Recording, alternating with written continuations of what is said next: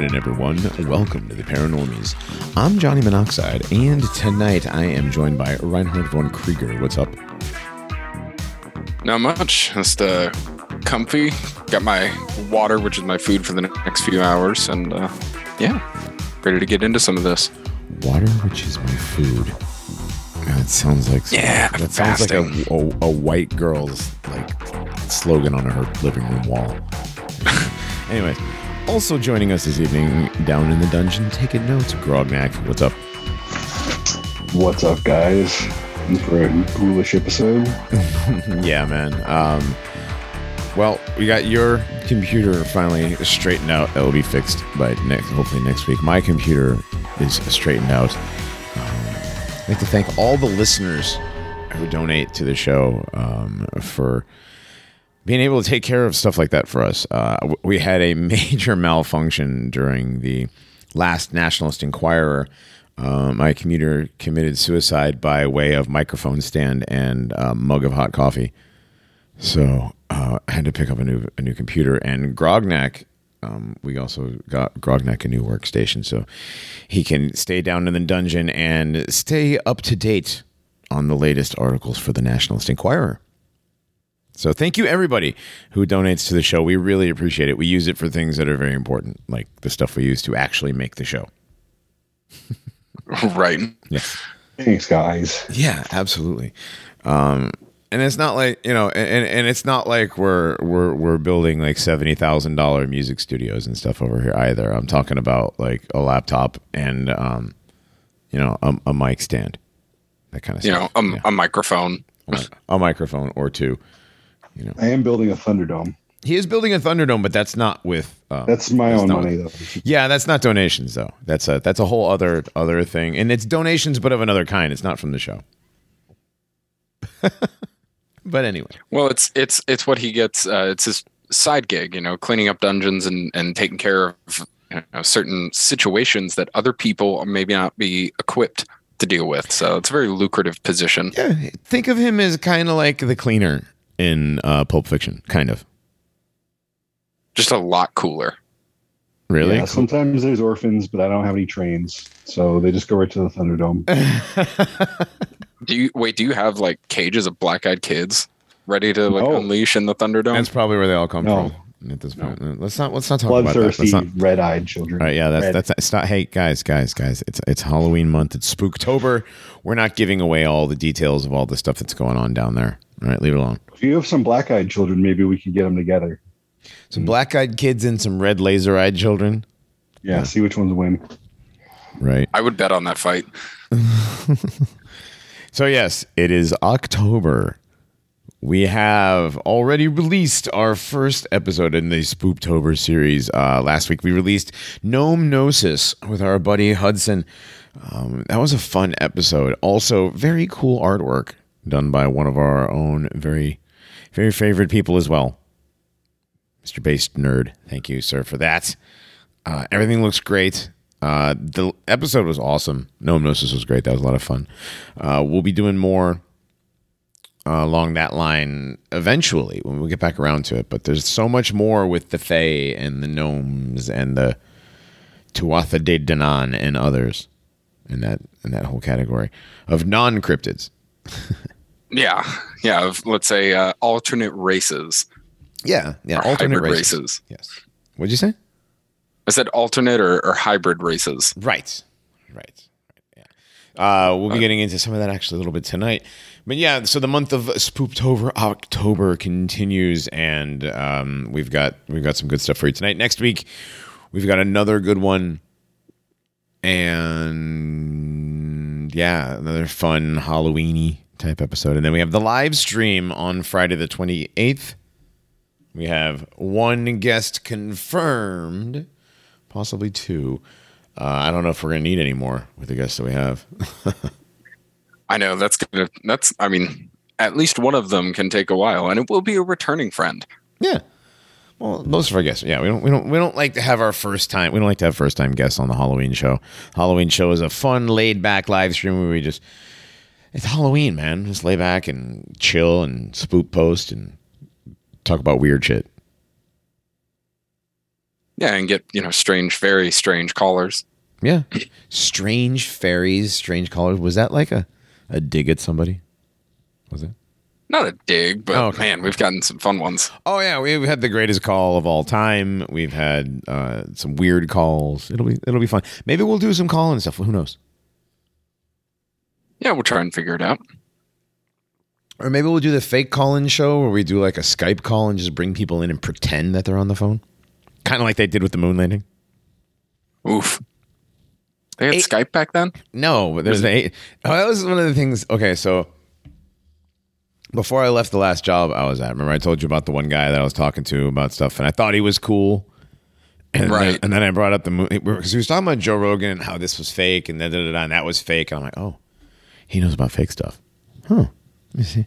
So I was like, said something about the moon landing. He's like, oh, fucking Eddie Bravo is one of those weird fucking stupid flat earthers that should fucking shoot him in his fucking head. I'm like, whoa.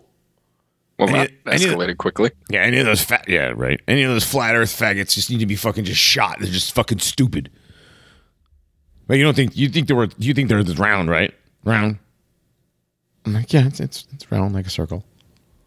Circle of the Earth, yeah. Circular. I didn't say that. I just nodded and was continuing what I was doing. But I had to pull the whole. I think I told you this, didn't I? That I had to pull the whole. Well, we didn't actually go to the moon with Apollo. It was the secret space program that the Nazis brought along.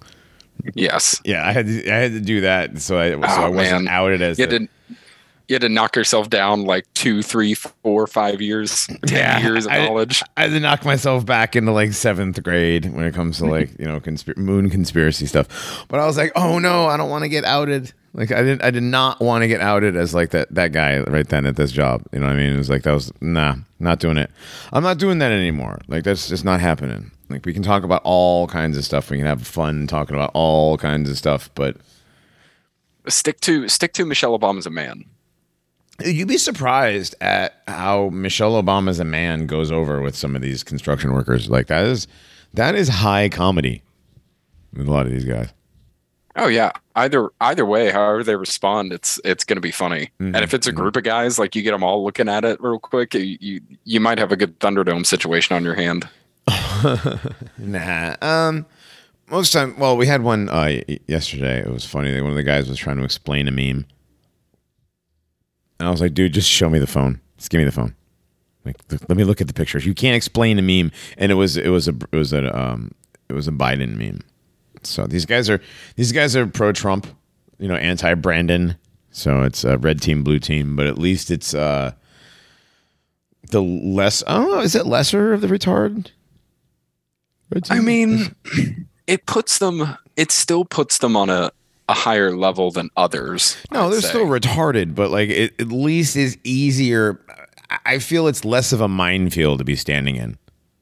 Yeah, I agree. Well, it's like Q tier patriotard, same kind of thing. Yeah, at least you're on a certain level where you've got a baseline. Mm-hmm. Still retarded, but there's still a baseline of stuff that is acceptable. Right, bring up with libtards, you got to be careful. You accidentally say the wrong trigger word. Next thing you know, the HR shows up. It could be anything because especially if they're like a boomer liberal too. Oh man, they're the worst because they look like especially in the construction industry, they look like grizzled old men, and you're like, oh, he's a tough old guy. He's he's bound to be. He's a construction worker. He's probably like, then he's one of these like soft libtards. He's like, if I was homeless, I'd go to San Francisco too. It's warm over there. And I'm like, oh Jesus. You might be able to say faggot around them, but step in the wrong puddle, or you may not be able to. Right. Exactly. Just, like I said, you just got to be careful. So yeah. I think the Republican normie, the right wing normie is less dangerous to be around than the left wing normie. Yeah, all retarded, but you have a little bit of head start in that game of Minefield. Right, Minesweeper. Yeah, you can at least there's where a few squares open. Yeah, I mean they're obvious. There's obvious. Don't step on that square. Don't step on that square. Right. Yeah, can make fun of Michael Obama all you want to bring up the registering as a man in 1980s. but just don't Totally bring up fine. Melania. Yeah, don't bring up Melania and don't say anything about like Israel or Yeah, that too. Ugh. Or Reagan. yeah. Oh, yeah. Yeah. Yeah, but this one guy was like, he was one of those, anytime you'd say something, he's, well, Texas this, Texas that. Texas is the most Christian population, you know, and they have the highest rate of teen births. I'm like, yeah, it's because of Mexicans and blacks, but Yeah, right. like, Speaking of which, real quick, I know this isn't spoopy, but What's that? apparently Well, we do have be. a new. Apparently, it's not 13 does 52 anymore. no, it's 12 does 60. Yeah, 12 does 60 as confirmed by 2021 FBI crime statistics. So they're 12% of the population now, so they're less of the population. So I guess Chicago is working. I don't know, but there's less of them in the population now, and they're doing a higher percentage of the crime. Well, I think it's because so many immigrants from other places have been bussed in that They're the overall percentages probably stayed the same, or the population has probably stayed about the same, or it's grown in in the same percentage as everybody else's, but we've added more Right. of a diversity, which Right. makes it. Yeah, I get what you're saying. which still makes it the fact that more have been bussed in, therefore have bumped down the actual population ratio of the black community, and they still managed to bump up Hey, the crime. inflation is up, crime is up. Gas prices went up 40 cents overnight. Overnight, dude. I was like, I should get gas tonight. And like, I get it in the morning. It was 3:30. It was move. 3:39 last night. Yeah, it went from 308 to 339 here. No, it was 3:39 this morning. It was 3.99. It went up 60 cents. Oh, geez. 70 cents. Oh my God. Excuse me. Yeah, 70 cents. Ridiculous. Well, I guess that is spooky because that's freaking horrifying. Yeah, it is horrifying. It was frightening. It cost me $8 more than it should have cost, or whatever. Aw. To fill up. I mean, when you're pinching pennies. Oh, I know. I agree.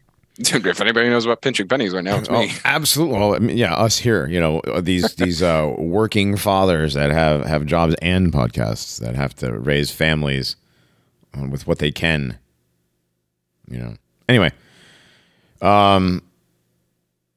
good Lord. It's not Aside spooky from at all. the crime statistics of spooks, we have other spooky things. Yes. In other news, water is wet. No. Blood is red. blood is red, and gnomes live in your walls. Is that what that sound is? Dude, I swear, after we recorded that last episode, my kid says that it's a giant that lives in our attic or in our walls, but I'm pretty sure it's gnomes. I hear them. Ancient I don't know. Origins is trying to get me to disable my ad blocker. Nice try, ancientorigins.com. Yeah. Don't listen to that. Just hit no, I'm not going to. Yeah, no, I'm not going to. I need you know what? I need to screenshot that with the mouse over the do not disable and just throw it with the Giga Chad picture. Right. No, I don't think I will. I don't think I will. Oh man. Well, so what are we pulling tonight? Well, last Halloween we did an episode that was very triggering to some. It was not a fun episode to read up about it, because it's a very sensitive subject. That was satanic ritual abuse, and well, we got another one. It's kind of a doozy. This one is cannibalism, ritual cannibalism, and blood drinking. Vampires and people eating people. All right. Just diving right in. Well, how else would you do it? No, it's true. I mean, there's no witty way to segue. No, well, you can nibble on this. Have a sip of that. That was terrible. I know, right? Oh. Ah. So yeah, we did an episode last October on satanic ritual abuse. Yeah, like Johnny said, it was painful to read up on, and it's been painful for me to follow the subject over the years. But this time, we're not just going to talk about the current. We will talk about some of the current stuff, but we wanted to kick things back a little bit to some of the origins. Because some of this really, really disturbing, yet somehow prevalent and popular thing that is ritual cannibalism. Yeah, it's an ancient practice that goes back all the way to the beginning of recorded history, and probably back further than recorded history, definitely back further. But it's become popular over the last couple hundred years since the introduction of the vampire to modern or popular audiences. Right. And depending on who you read, that can be several different times that the vampire was injected into popular culture. Yeah. So many cultures across Europe and Africa and East Asia, every continent, they've got some kind of, whether it's a female, like a seductress that eats men or children, or a blood siphoning cryptid or a spirit of some kind. There's some Irish mythology, once again, is very prevalent with this. Always, for some reason, the Irish are right in there in the mix. Oh, yeah. With the more traditional vampires of just purely like draining blood from people, you can look towards Central and Eastern Europe, especially Southeastern Europe. Yeah, where actually a few years ago there was a man who died in a small town in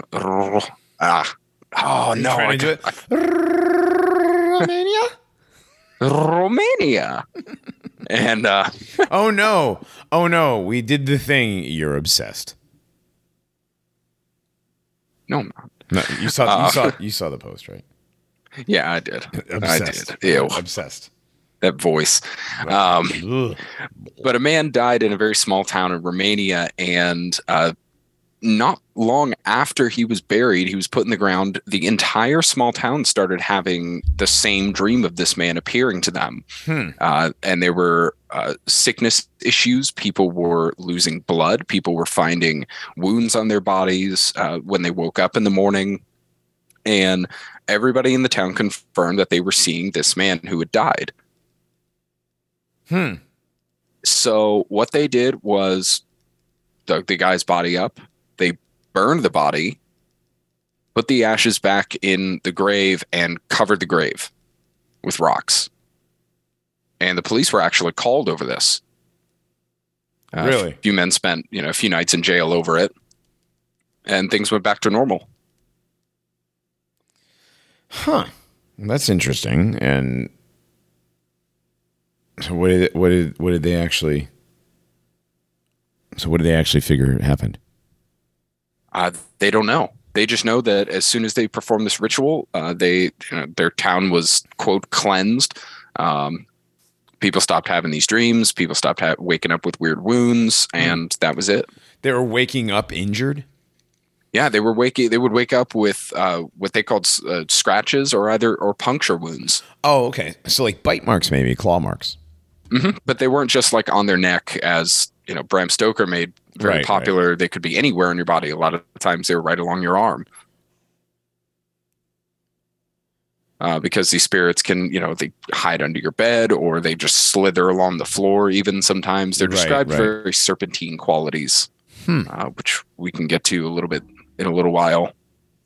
But yeah, the act of draining blood or drinking blood or taking part in the consumption of human flesh is a lot older than Bram Stoker. Oh, very much so. Yeah. And a lot older than Marina Abramovich and her spirit cooking. Yes. And a lot older than Machine Gun Kelly and Megan Fox. Oh, God. Yeah. Oh, my God. Yeah, these spirits, these beings, and these rituals, which are quite varied in what they were intended to bring about. They weren't always dedicated to what they are now, what we see out of, let's say, the Illuminati. They go back to ancient Sumer, and in my opinion, go back before the Great Flood of Noah. All right. So, do you want to know? I don't know. Where would you like to start? We can start in Sumer. Yeah, let's start in Sumer. Okay. Well, in ancient Sumeria, and this dovetails with what we've already talked about as well, with a certain tribe of people that tend to be a little more vampiric in their afflictions. So in ancient Sumeria, we have the mention in the Epic of Gilgamesh of a being called Lilitu. And Okay. this is a wind spirit or a female demon who copulates with men, human men, and produces other demons. Well, Not only is this spirit mentioned in the Epic of Gilgamesh, also mentioned in the Talmud. huh? You don't say. Mm-hmm. Mentioned Yeah, this in is the Talmud. this is Lilith. Lilith. Yes. Lilith, the let me see. That would be Enki's wife, mistress, whatever. Yeah, it took her as some kind of weird sexual consort. I don't know. So- The pantheon is so messed up. Yeah, well, yeah. But Lilith supposedly was the original woman that was created, but not created from man, though. It was just created next to man, right? Right. In Talmudic legend, she was the first wife of Adam. Right. And yeah, you're right. She wasn't created from him, from his rib, but she was created next to him. So there was a certain sense of equality there. But she did not want to be known as subservient to him. She didn't want to be less important. So she left.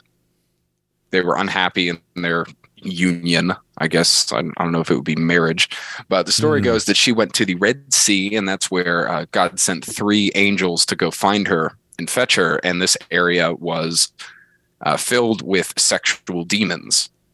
She copulated with them, gave birth to a lot of demons, like 100 a day, according to the Talmud. And she refused to go back. Yeah, so she and her children live out in desolate places, and they consume, in Talmudic literature, she has power over children that are born, a boy for 8 days and a girl for 20. Yeah, so this is when they Lilith has the power to basically do SIDS, to just instantly kill your kid. That's right. Right. Or drink their blood, apparently. Right. Yeah, so she never went back, and she stayed out in these desolate places. And this is where we get kind of a mention of these beings being out, like we talked about with the gnomes and fae folk, these demons having free reign in these desolate places where civilization doesn't really stray. Or in Lilith's case, happens to be the night. She's mentioned as a night spirit in, I think it was Isaiah 34, chapter 34. The King James renders it as a screech owl, but a screech owl is translated straight from Lilith. Where do they get the screech owl from, though? Well, I mean, the owl is all over everything. You got Moloch, as an owl. Moloch as a bull. You got Moloch, you got what else was an owl? Athena, the owl. What was the one? What was the little mechanical owl from Clash of the Titans? Remember that? Oh yeah, I can't remember the name. But there was a name. It was actually like in the mythos, in the mythology. I can't remember off the top of my head. Grognak, if you could find that, because now it's going to annoy me. Now, in the Talmud, that's where you read mostly about Lilith, right? The Talmud and Gnostic Gospels, Gnostic texts. Right. That was Bubo. Say again. Bubo. Try it one more time. Bubo? One of those. Spell it. Bubo. Bubo. Bubo. I'm going with Bubo. Bubo. Bubo the clown. eyes popping out. All right.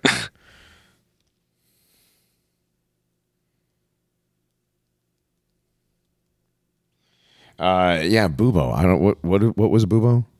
Why did we have him look that up? That was the owl. Oh, Bubo the owl. That doesn't. Yeah, Bubo the owl. It was Bubo the owl. I remember the name, but like that doesn't ring a bell in any in my mythology memories. Yeah, I don't remember that at all. No, never mind. I thought it was more important than that. Oh well. Bubo. Well, Jason was blessed, or was it? No, Theseus was blessed by Athena, so Yeah, true. owl, all that. Anyways, but yeah, the owl is a big symbol in just all occult literature and occult lore. But where it originated, instead of just a symbol of knowledge, was a night spirit, a thing of the darkness. Because they're hunters, right? They're nocturnal and they're incredible hunters in the night, and they're also horrifying if you've actually seen an owl flying in the night. Yeah, I mean, have you ever seen baby owls? They're scary as shit. They're all like, their wings back, standing up on those long ass legs. They look like aliens. Yeah, everybody go, if you haven't looked at it, go look at the dancing owls gif. That thing is horrifying. Yeah, owls can be very terrifying looking. Their head, they can spin their head 360 degrees, rotate it all the way around. That. Yeah. It's just not a fan. No. So yeah, she was associated with the owl. Very big deal in Gnostic Gospels and Jewish literature, which I'd say one and the same, really. But in these Gospels and in Talmud, she is known as the mother of hundreds of demons, mother of Asmodai and other demons that are mentioned elsewhere, like the Ars Goetia. And Lilith in Gnostic lore is a spirit of like divine femininity. Right. She's like the evil Aphrodite. Basically, yeah. Succubi. Yeah, she's a succubi. There you go. She's the first succubi. Succubus. Succubi is plural. Yes. So with succubi, if anybody doesn't know fully, it's not just sex that they use to enslave or anything. It's also how they kill. They can drain life force out of you. Take that as you will. Drain your blood and eat you, consume you. Mm-hmm. Yeah. So, all of you weirdos that are into like that vor stuff, there you go. That's where it started. Whenever I troll X for like green text threads or anything like that, I see at least 50 on succubi. Oh, yeah. Well, of course. Gross. And it's always not, it's not creepy pasta. It's porno pasta, Yeah, it's exactly. It's always like a horn posting. Right. So anyways, I don't have much else on Lilith. We can kind of move forward if you want. Yeah, I mean, she is in all the ancient, not all, but a lot of the, in the Talmud, she's in Sumerian lore. It's going in your Genesis 6 book here, not yours, but Gary Wayne's Genesis 6 book, the Genesis 6 conspiracy that we around here all know and love. There's a whole chapter on Lilith, which she's the dragon queen. She's the evil mother. The possibility that that Cain wasn't Eve's kid is actually in here. He talks about it a little bit. Right. Yeah. It's this idea that Cain was the son of Lilith, which I find to be as insane as him being the son of the serpent. Also, another story that comes, I can't remember if it's the Talmud or somewhere else. I don't think it's the Talmud. Mm-hmm. But it's that when Cain was expelled from his family and left, that he met Lilith and consummated with her. And then left her too. But yeah, this being was carried forward in like Druidic traditions, and that she was kind of upheld as many female goddesses are, like Isis or Nin-Hirsha, Gaia. Are you saying you disagree with Gary Wayne? Because Gary Wayne is kind of like, seems like Gary Wayne is following the whole like Lilith being the mother of Cain. I don't think he believes that fully, but I think it's one of those things that he's like, I don't know, I don't believe it, but I don't know. Like the He just kind of puts his hands up. line of the chapter is, it would appear Satan first pioneered the illicit doctrine of angels copulating with humans when he violated Eve or Lilith, producing Cain, thus creating the first alternative race of angelic posterity. If so, the infamous 200 fallen angels only followed Satan's footsteps later at Mount Hermon. Yeah, he's talked more recently, and he doesn't seem to fully believe it himself. But I mean, I guess if you're putting in your book, you should probably... right. Yeah. Anyways, so yeah, Lilith, the very first mention of blood drinking in ancient history, really. Right. And like I said, that archetype continued forward. So throughout history, you have many of these, in the same vein, female archetypes, goddesses that are carried forward. You have beings like, well, we were just talking about in Europe, the Strigoi, which is in Romania, I want to say. Strigoi, which means witch, but has become popular with vampires, pretty much synonymous. You've got the Opres in Scythian lore, and the Scythians were very famous blood drinkers. Yes, the Scythians who, well, they came from the Tuatha De Danann. Yeah, Tuatha De Danann sprang from them. Oh, so it was the other way around. I thought it was the other way around, that they became the Scythians. Or the Scythians became the Tuatha De Danann? Mm-hmm. I thought it was... Yeah, because that's where they came from originally, was that land. Okay.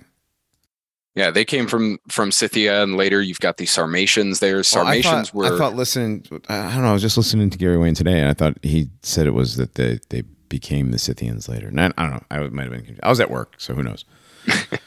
No, it's all right. Yeah. But that land, the Scythians, Sarmatians, all of those peoples were heavily influenced by this dragon cult, dragon mythology. Right. And again, we're going back to that, but these Tuatha De Danann who were from the Scythians or whatever, they were of these dragon bloodlines even. Like they had Nephilim blood. They were these blood drinking peoples, but it was a genetic thing for them.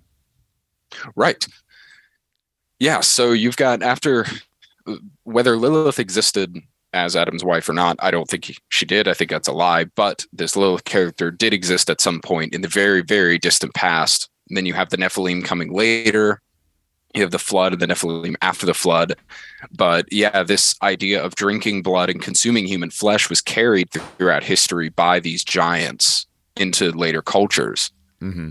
And you're right. It was a genetic thing for them. They were genetically predisposed. And I'm sure that they gained power from that. That's why we're told in the Bible not to consume blood. Right.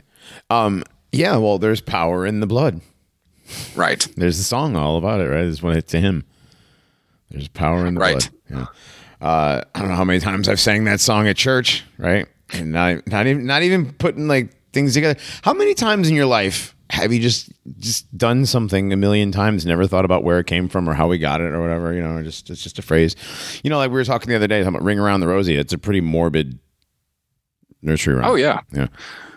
Well, yeah, there's things from my Rockabye childhood Baby. I look back on them like, how was I allowed to do / sing / hear this? Yeah, like Rockabye Baby as a little kid. It's scary as shit, right? When the bough breaks, when the tree when the thing that you're up in the tree breaks and you fall down out of the tree, you know, down comes the whole cradle and the baby and everything. Yeah, and what do you think's going to happen? You have a broken baby. Like, right. these are scary things. We don't think about it. Just like, speaking of babies, well, I don't know if it's something we should get into now, but you have a little one. I have a little one. How many times have you pretended to eat your kid? All the time. Right. Where the hell did that come from? At what point in society was it like, did it become like a cute, jokey thing to pretend to eat children? And why does it feel so, like, why does everybody get pleasure out of the whole experience? You know what I'm saying? Yeah. Do I sound weird? We have so many stories like Hansel and Gretel of, children being eaten. Right. And it's like, oh, and you get your look at, oh, man, daddy's going to eat your feet. Right. And then I'm going to eat your tummy. Right. But it's like, why would be eating your children be something you would want to, right? Because who eats children? Fee, fi, fo, fum, I smell the blood of an Englishman. And the giants ate people, right? Right. I'll grind his bones for millet. Right. They'll eat. Yeah. They'll eat. The giants will eat people. They always ate people. Giants eat people. The redheaded giants of Lovelock Cave were cannibals. Like, we're going to talk about that in a little bit. But like, eating people, right? This all comes from cannibalism. It has to.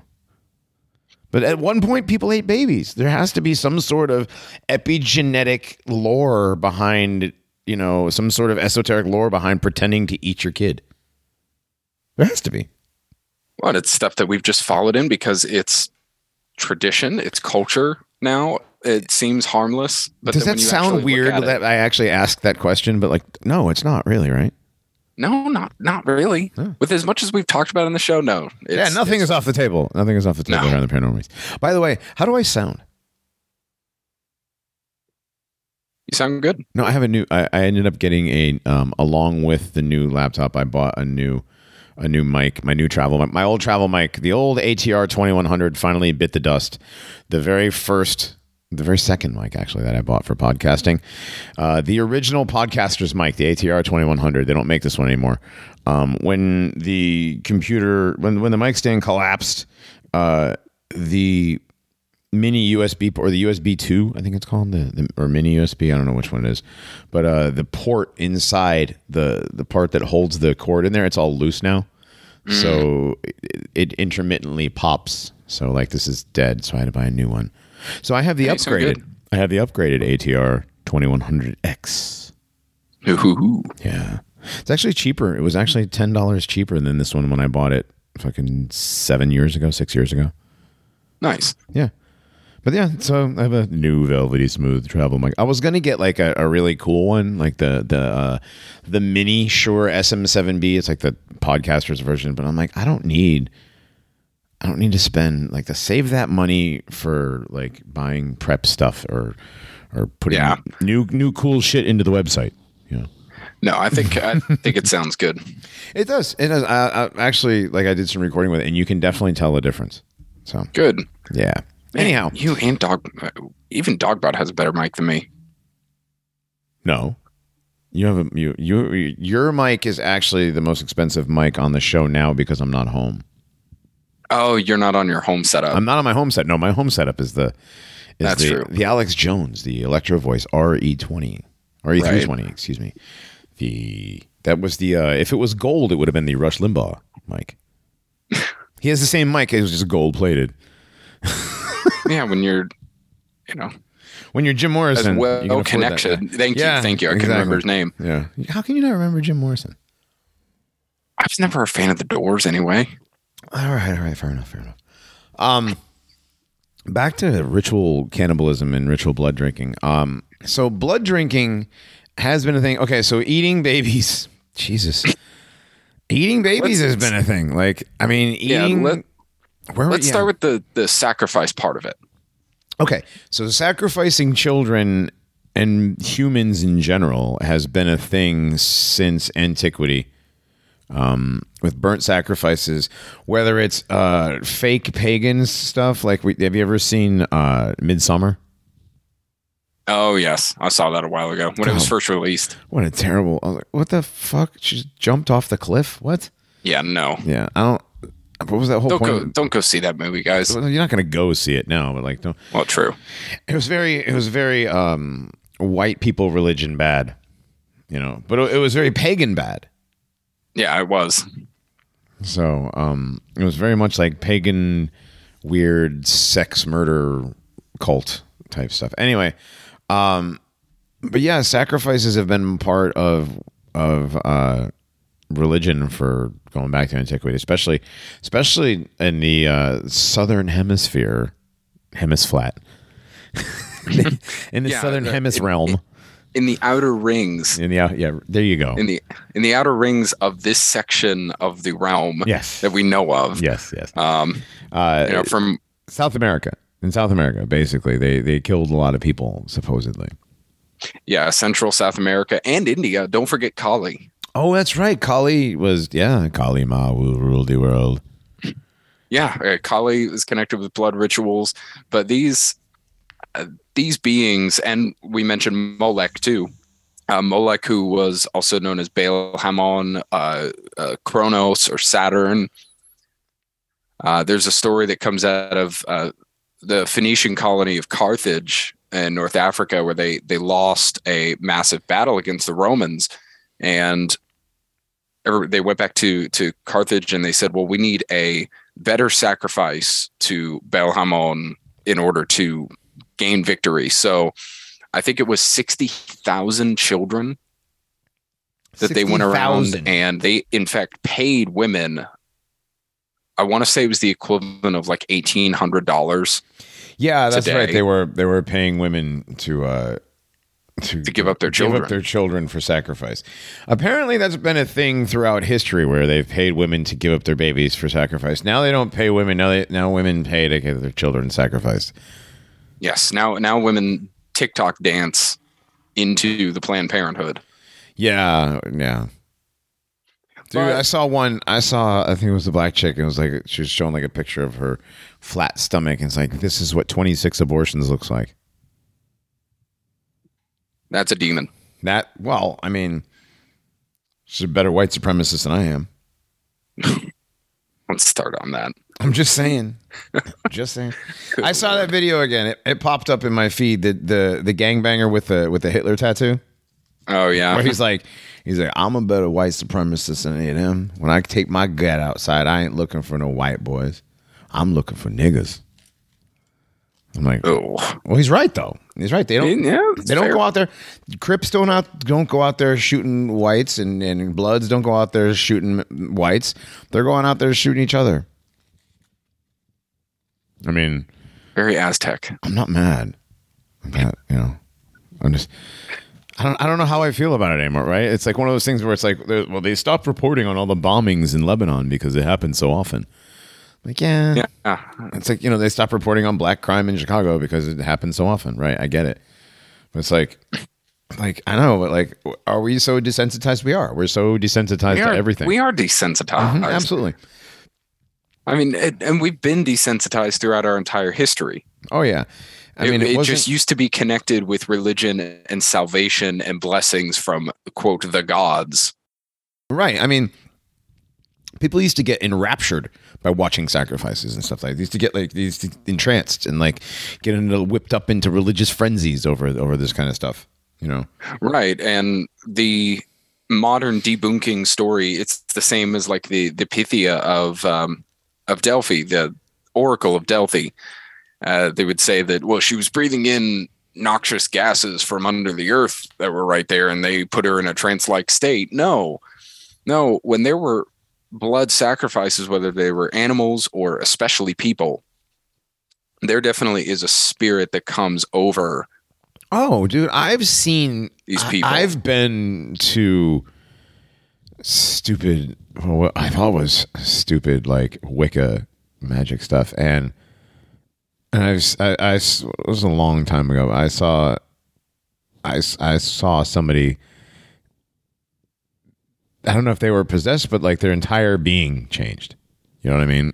When they were performing this thing. So, yeah, whether they're just put in a dark trance, which is actually a trance, or they're inviting a spirit down.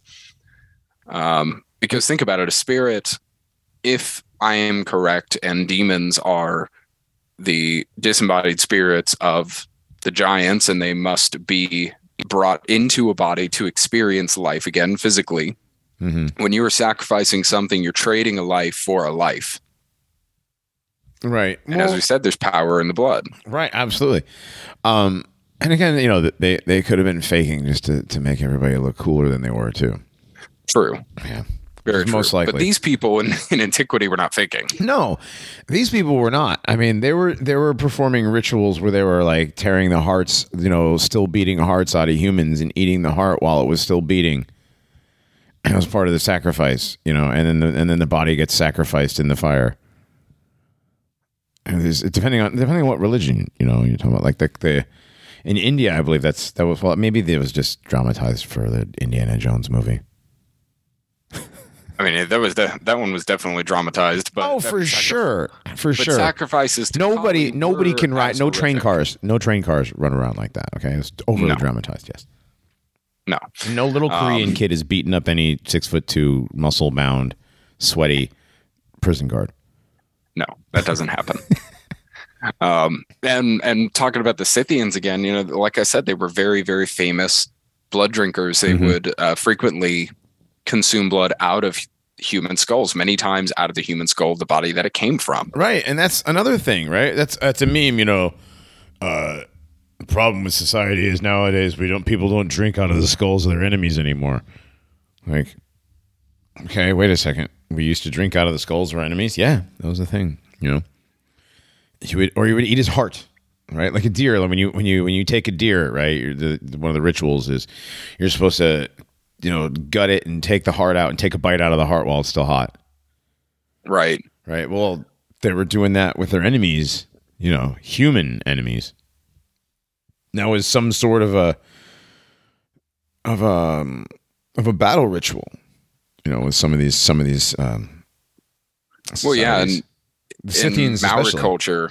In Maori culture, I know I didn't send anything off this. This just comes to mind. They would actually consume the dead bodies of their enemies, and that was seen not as an insult, but as a taking on of that enemy's strength. Yeah. If one chieftain killed another, he would then consume his body and take the strength from that chieftain into himself. Yeah, he would absorb the chieftain into himself. Like, there's that book the PDF we were going through, the High Adept Blood Drinking, Cannibalism and High Adept, or Blood Drinking and High Adept Satanism. It's so many words.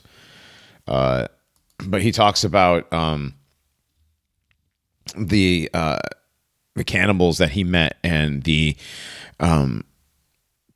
how they were basically like aristocratic cannibals, and they didn't do it as like a disgusting, degenerate sort of debased thing. It was a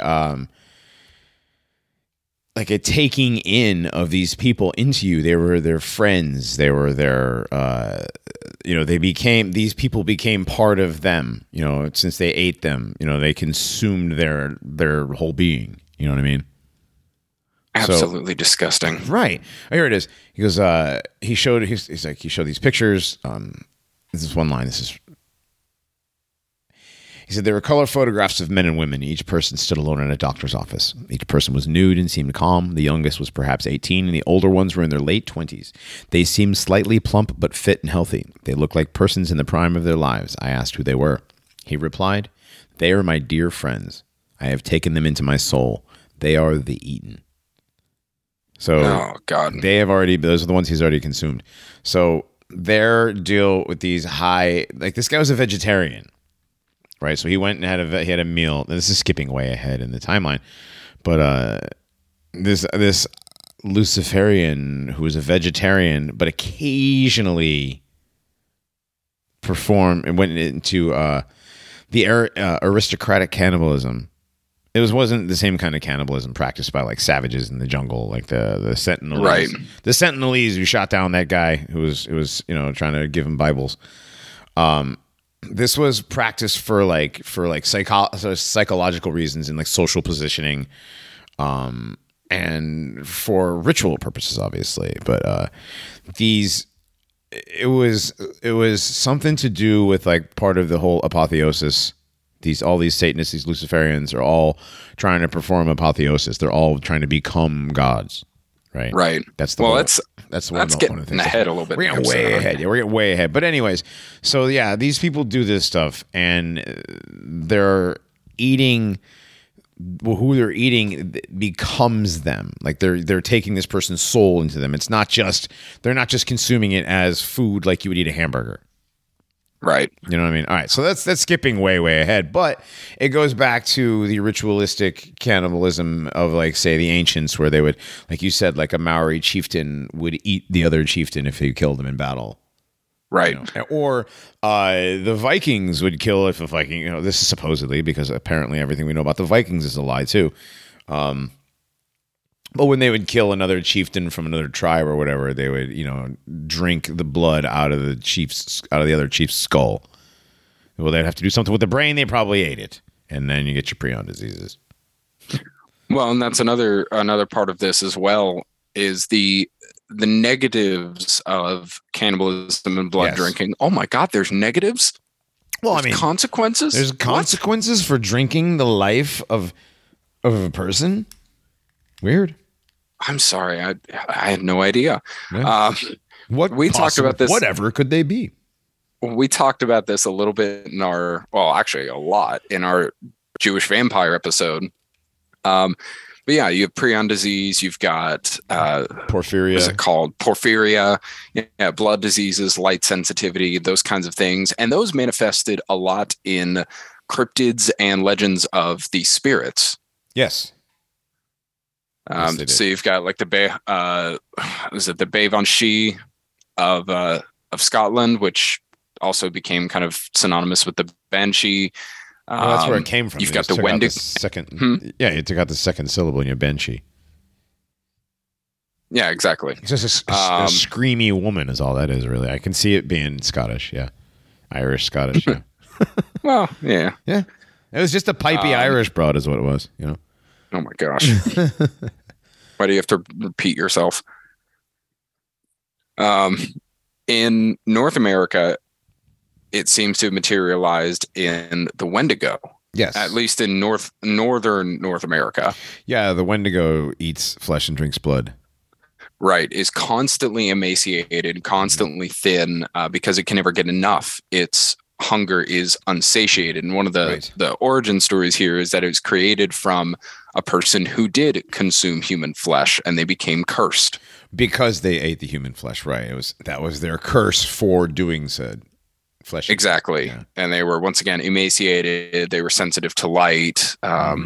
They were diseased and disgusting. But also another origin is that the Wendigo was, yes, all those things still emaciated, but they were still a giant.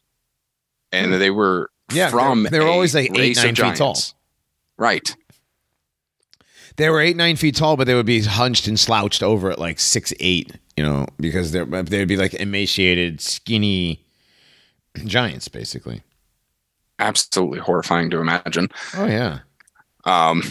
But yeah, it comes from, once again, legends of giants that inhabited these people's lands. And what do you know? They took these Indians that they were subjugating, and they used them as fodder in their ritual sacrifices, in their blood drinkings, and ate them, consumed them, and eventually in many places in Native American lore, they rose up and drove out these giants and drove them into hiding,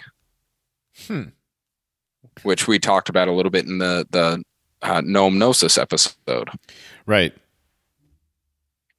So connection there with a little bit of missing 411, but even more horrifying is more confirmation that the giants seem to be where these rituals originated. Seem to be. Sure. I mean, there's other places where giants were, and like, you know, which is Oh, sure. Not. everywhere. I'm not talking specifically as one area. No, not at all. Sorry, I don't know what's going on. It's just the change in the weather because it all of a sudden got cold. But I woke up this morning with a completely stuffed head and the runny sinuses. Again, I think the allergies. Oh boy. Well, also last week I spent a lot of time up in a ceiling where it was very, very dusty. So could just be cleaning out all the dust and whatever. Who knows? Could be. Who knows? Could be COVID. Oh wait, there's no such thing. Just bring some diluted apple cider vinegar and get some good rest. I do apple cider vinegar every now and then. I put it in a lot of stuff. I used to do the shot of apple cider vinegar and lemon water in the morning, every morning, and my stomach was finally like, you know what? Don't do that anymore. I was going to say, eat something first. Yeah, I will do that tomorrow, but eat something first once my fast is over. Yeah. It's good for you. It is good for you, but there's also other ways to get that kind of stuff. I eat a lot of sauerkraut. I love sauerkraut. All right, moving on. Those are things you should be consuming. Those are things blood. you should be consuming, like yes, fermented cabbage, that kind of stuff. Potatoes that you've grown yourself, that kind of stuff. All right, Yes. not blood. Blood will give you prion diseases and all kinds of weird bodily disorders, I guess you can call them. You develop all kinds of weird disorders. People that have there's like an addiction to blood drinking. I believe there's a name for it. I can't remember where it is off the top of my head. I should have looked this up before the show. But this is something that people do still to this day. Like, I mean, people drink blood. It's like it's a thing. There's like vampire societies or like LARPing, but still doing this stuff. And then there's the real ones that are actually like Well, and I think there's a difference between like a LARPing goth couple just taking a box cutter to their wrist and taking a few drops. I think there's a difference between that and doing it actually like in a ritual with intent. Oh, now, I'm not absolutely. saying you should do it. I'm not saying that it's okay for those retards to actually do that. When you're standing there and you're saying Su Studio, Su Studio, Su Studio. We have no idea. We have no idea what that word means. We think it is probably some sort of witchcraft because it is Phil Collins and he's a warlock. So, unfortunately, I mean, probably there's no also other way. His daughter's a dude. Oh, dude, yeah, his daughter looks like Harry Potter. Basically. Yeah. Real quick, Grognak, thank you. It's clinical vampirism, also known as Renfield syndrome. That's what it is. Renfield syndrome. That was the word I was looking for. Yeah. Renfield syndrome is a thing that happens to people that get into blood drinking play and that kind of stuff. They end up with this disease. Right. And like I said, I think there's a big difference between these people and the elite that we have all seen over the years that are involved in this human trafficking consumption of these kids. Mm-hmm. It goes along with the sex ritual stuff. It's like, you having sex with your wife is one thing, but doing it ritualistically, in service to dark demon gods, that's a whole nother level. Yeah, and these people do it with their own children.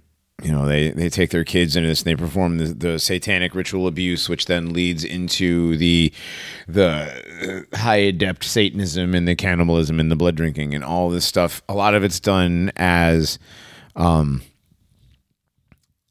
like to gain access to these higher levels of these secret societies that people end up in or that are born into. A lot of these people that do this stuff are born into it, and it's almost like they don't have a choice. Right. Well, exactly. Many of these families actually trace their lineage back to people like the Amalekites. Yeah. I mean, who escaped, who were let free under Saul, the Amalekites also being Nephilim descended. Mm-hmm. But they know in their bloodline that they have this history and that this is their belief. This is what they do. And so their kid is raised in that, just like a kid would be raised to go to church. Right. Except their church is, transgender Satanist blood drinking. Oh. Right. And people do escape it. Yeah, they do. Not easily. I don't know if the ones that escape are, the ones that escape and become whistleblowers, are they like another level of deception because none of them are coming out and saying that they're trans too? They're not like, are these people troons as well? Or are they just not involved in that part of it? I was like, because if you're some of our friends, literally everybody is trans. Literally everybody. I can't go that far. I can't do it. I can't go that far. Burb, BattleBot, you guys, love you guys. You guys are awesome. You're some of my very, very favorite people. But I'm Mark Wahlberg. Stop it right now. Stop it. They need male and female in their bodies, in their natural state. I hate to say that. It sounds weird. Well, but that's the thing. They need that. The elites do have these quote male women have babies, like your Vin Diesels, Right. You'll see it actually being pregnant, Ben Affleck. Well, and a lot of times, and we'll get into this, how close are we to the break so I can know what to be butting up against and whatnot? Pretty close. Okay. Well, we know from a book that we'll be talking about in the second hour and from others who've come out as whistleblowers. And real quick, I don't believe all these people who are quote whistleblowers are liars. I don't believe they're all charlatans. So many of their stories corroborate each other when they have absolutely no idea. And then being a boomer with technology 8 times out of 10 adds a little bit of realism to me. Sure, there's that. But then also, you got to remember that a lot of these, it's been doing this for a long time. Yes. So they definitely do the same thing as with any other conspiracy theory. They have their conspiracy candy people, their peddlers. Yeah. Out there. Yep. Pizzagate was a big part of that, even though it was good information and we can tell that most of it was real.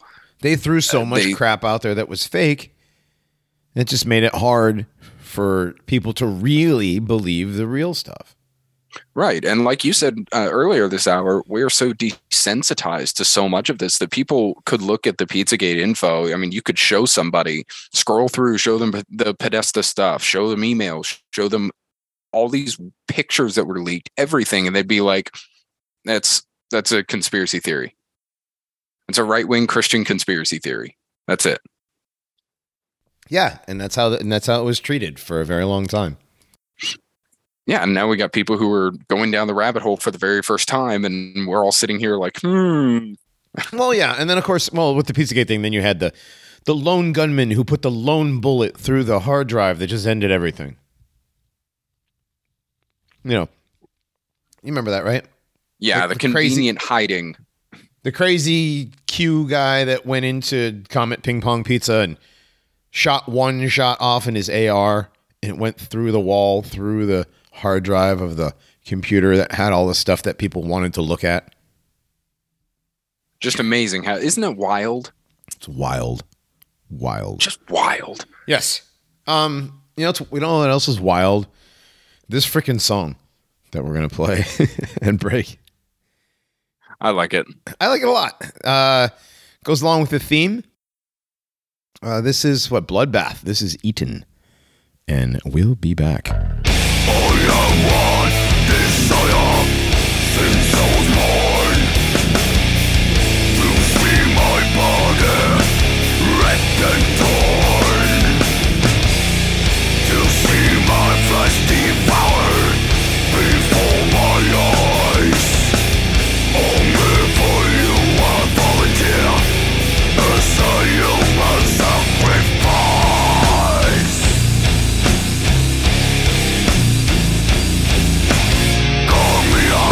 Slice me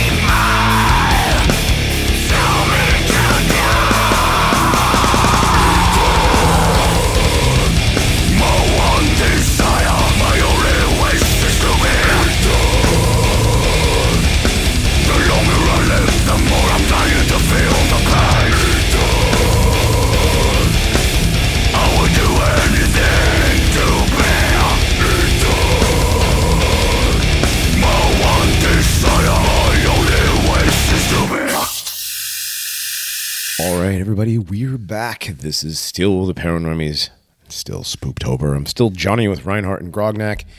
We're still talking about ritual cannibalism and blood drinking and basically vampirism. We got into the origins of it and how far back it goes into antiquity.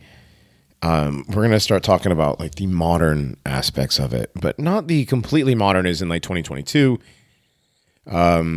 Because this goes, I mean, to quote modern history, it gets injected into the timeline with Vlad Dracul, right? Ah, yes, national hero to the Romanians. There he goes. I don't know why I couldn't get it earlier. I think it's the same thing. It's cold and it's I have stuff.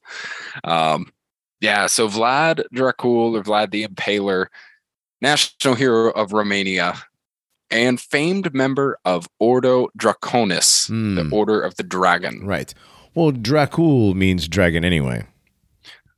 Right, or Dracula being son of the dragon. Right, son of the dragon, right. That's, yeah, Dracula is not like somebody's name, it's a title. Dracul is a title. Right. And this title was passed down from Vlad's father. His actual name was Vlad Tepes, Romanian lord, and like I said, member of the Order of the Dragon. Now, that Order of the Dragon was started historically, publicly, let's say, by Sigismund of Luxembourg, who was a king and conqueror throughout the 15th century, especially in Central Europe, where he moved into what is now known as like Czech Republic era, right, or area. He was king of Hungary at the time, but formally founded this Order of the Dragon that dates back to Scythians, dates back to the Celts, the Britons, the people of Wales. I mean, Wales has on their flag the red dragon. Right, exactly.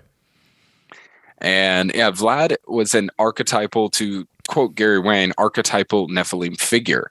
He had reddish hair, green eyes. He eschewed sunlight. I thought he had hazel eyes. Hazel eyes, yeah. Well, green's in there. He was very, very white skinned.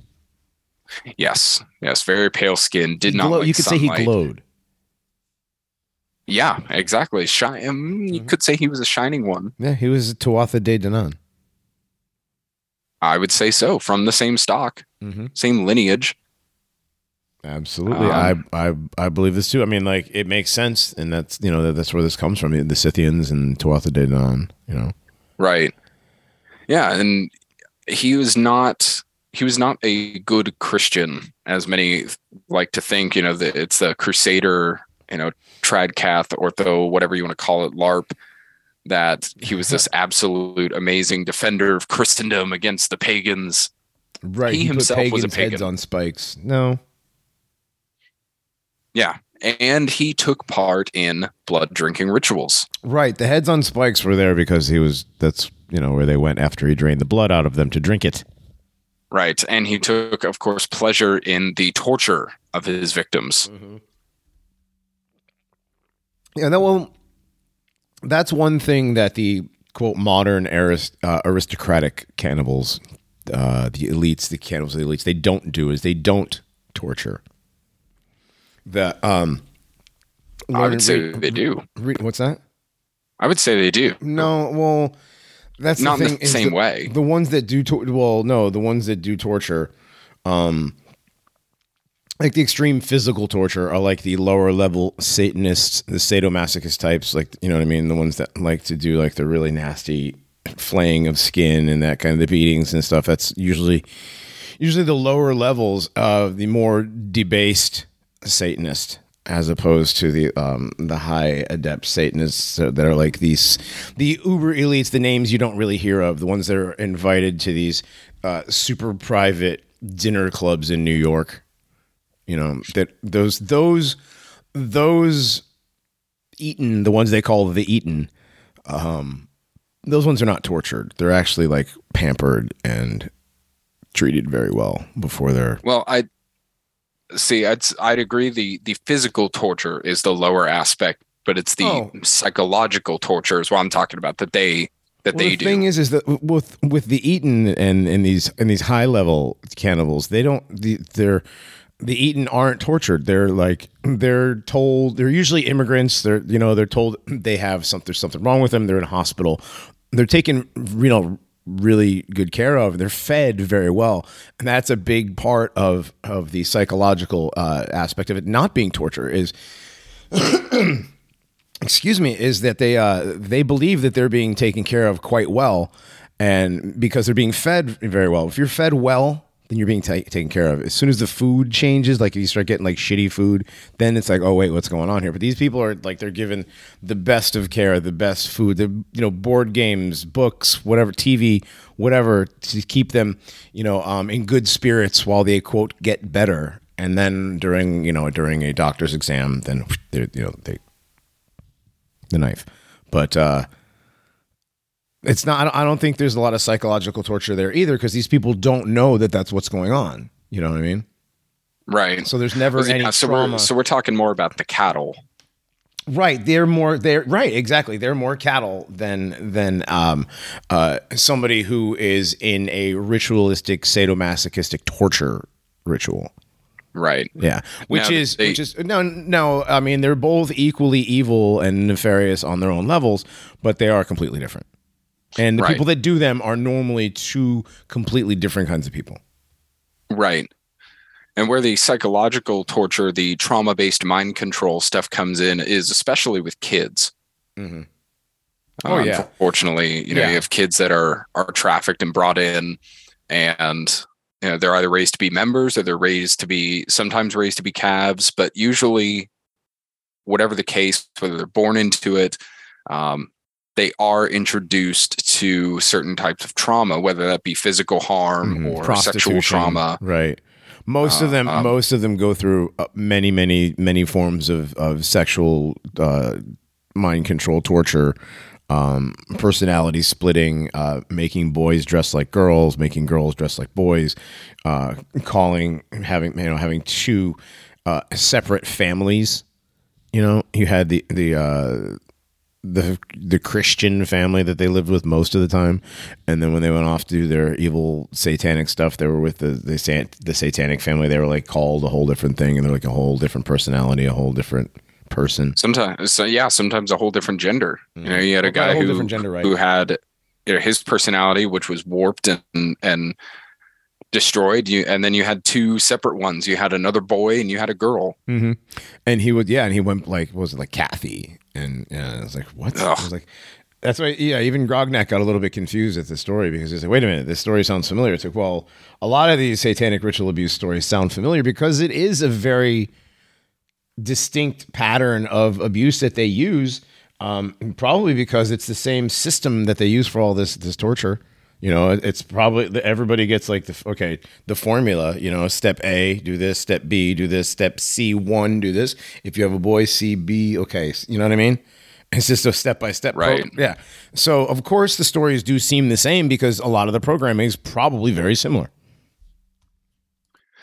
Exactly. And they've turned it's the same kind of ritualistic stuff that was practiced in the ancient world, right down to fattening up the calves for the slaughter. Mm-hmm. And the mind control that would take place, the sexual abuse, everything. What do you think happened with temple prostitutes? Right. Many times these girls were raised in the temple around all this stuff to become temple prostitutes. I mean, if you don't call that sexual mind control, I don't know what. Yeah, and it wasn't just girls; it's girls and boys. They had both. Right. And so now, I like what this guy says, and this book that we mentioned in the first hour, it's written by a survivor of this trauma-based mind control and somebody who has helped others to come out of these cults, these high-level cults and families. And one thing that he mentions that they've done, they've taken these practices from the ancient world, but they have created a science out of this. Right. Like you're talking, Johnny, you take the process they have boiled all this down to scientific processes. This is what we're talking about with like MK Ultra. Right. It's scientific processes of doing, satanic alchemy and magic and sorcery and whatever, kind of like, making microchips. Exactly. Yeah. Yeah. Science is magic. Right. Science is that's magic. Your connection right there. Yep. So, and how many times have you heard that science is magic? And magic is just science that you don't understand. Right. So, yeah, we have to do an episode on Bechdel. Yeah, we're gonna need an episode on that. I mean, I honestly didn't know it went back as far as it went back, man. Oh, it goes back over 100 years. Well, absolutely. It's like, yeah, it's crazy though. I didn't know the things that I'm like working for that company or was before, and it's like never again. I'm not actually going to work directly for Satan. Yeah. Anyway, nope, I'm done. Yep, moving on. That's a whole other thing, but yeah, what were we talking about? The alchemy and the process of all this. The process of all this. The ritual. All of this stuff is ritual. Whether whether they're doing it as a satanic mockery of communion, or if they're just doing it as some sort of a ritual feast, or some sort of a satanic holiday where they eat a person or they need a sacrifice. Right. There's all kinds of reasons for it and different ways that they do it. Right. And, a lot of the time, so what I actually want to say is with all of this, it still boils down to the same intent as in the ancient world. It was to gain power is what it is. Right. Whether these people are wearing priestly vestments or an expensive tailored suit, they are gaining worldly power through this otherworldly practice. Or if they're wearing a white scientific lab coat. Or if they're wearing a lab coat. The new robe of the new priesthood. Right. Yes. It's the new religion. What is coming is the one world religion. Science. And if you think human sacrifice won't be included in the apotheosis of transhumanism, you haven't been paying attention to the COVID operation, then have you? Right. Well, in there we see the power of death, of mass death, when it's specifically planned. 2 weeks to mass die off, bro. 2 weeks, bro. 2 weeks, bro. Dude, take the amount of deaths and add them up and total them. You know what I mean? To the previous 10 years. It's ridiculous, the numbers. Right. The mass die-offs are happening. They're literally happening. People are dying at an unprecedented rate at a much younger age of things like suddenly and quote, for no reason, end quote. Or climate stress. Oh yeah, climate stress, that's a new one. Yeah. Gardening. Sleeping wrong. Weed. Yeah, weed is that's what I was like, really? The meme of the Indian guy giving the crossed arms in the face, right? Mm-hmm. Yeah. Yeah. Mm-hmm. No, listen, I don't care what your feelings are on all that stuff, but weed's never killed anybody. Knock it off. Right. Anyways, back to more cheerful topics. Yeah, this is a cheerful topic. No, I said not more cheerful topic. Oh yeah, right. Yeah, we could talk about weed. It's a lot more cheerful than this, but it wouldn't go along with the show. Unfortunately, I don't know as much about weed as I do about this stuff. Right, and that's fine. We can get people on the show that know about weed if we needed to. I'm sure. Right. I'm pretty sure we know some people that know about weed, but we're not going to talk about them today. Going back to. Well, weed is the reason why we're so schizo, Reinhardt. I've not touched weed since I was 19 years old. Dude, well, that was yesterday. Rude. I'm that's the 30, man. No, I was told. What? I'm over the hump. You're over the hump. You're 26? 27. 27. All right. You're all right. You're getting there. No, the reason why we're so schizo and we believe all these Alex Jones tier conspiracy takes is because we're all on weed dabs and our minds are fried from dabs. Okay. You didn't see that? It was like, I saw it. I Johnny, stop smoking. take my silence as I don't care about. No. I just think that's funny. Retards. I think it's funny that's the new. That's the new. We don't have an answer for any of your stuff, so we're just gonna blame. We're still not gonna. We're still not going to address the things you want to talk about. We're just going to continue to poke fun at you people. Make things up, straw arguments. But yeah, that's the new thing is the weed is too potent. Okay. Yeah. Well, I'm just telling you, I wouldn't be doing this for over 15 years of my life now, studying some of this stuff if I were into weed. I would not have the mental capacity to. Hey, man. Don't juggle all of this. No offense to anybody. I get what you're saying. I get what you're saying, Reinhardt. But if I were that addicted, no, it's I get that, but that's not the point. The point is, it's just like it's a cope and seethe sort of a thing. I know. Yeah, I know what it is. Anyways, no, we're schizo for lots of other reasons. Speaking of mind-altering drugs, adrenalized blood. Yes, adrenalized blood. So adrenochrome. Adrenochrome, schizos, once again proven right. Mm-hmm. So it's a real adrenochrome, thing. What? It's a real thing. It is a real thing. Yes, it is. It is the heightened levels of fear which actually affect your blood. So, what do? They harvest it from the pituitary gland? So the adrenal glands, the adrenal glands. Well, it's secreted. So it's secreted from adrenal glands into your blood. The definition from Webster's is just filled with a sudden rush of energy, right? Your blood is energized when you are in heightened amounts of fear. Now, in other cases as well, like being excited, that would be a positive, right? A positive reaction, but fear is the most potent. Well, Pixar proved that wrong. If you make the kids laugh, you can power Monstropolis with children's laughter better than you can with their screams, right?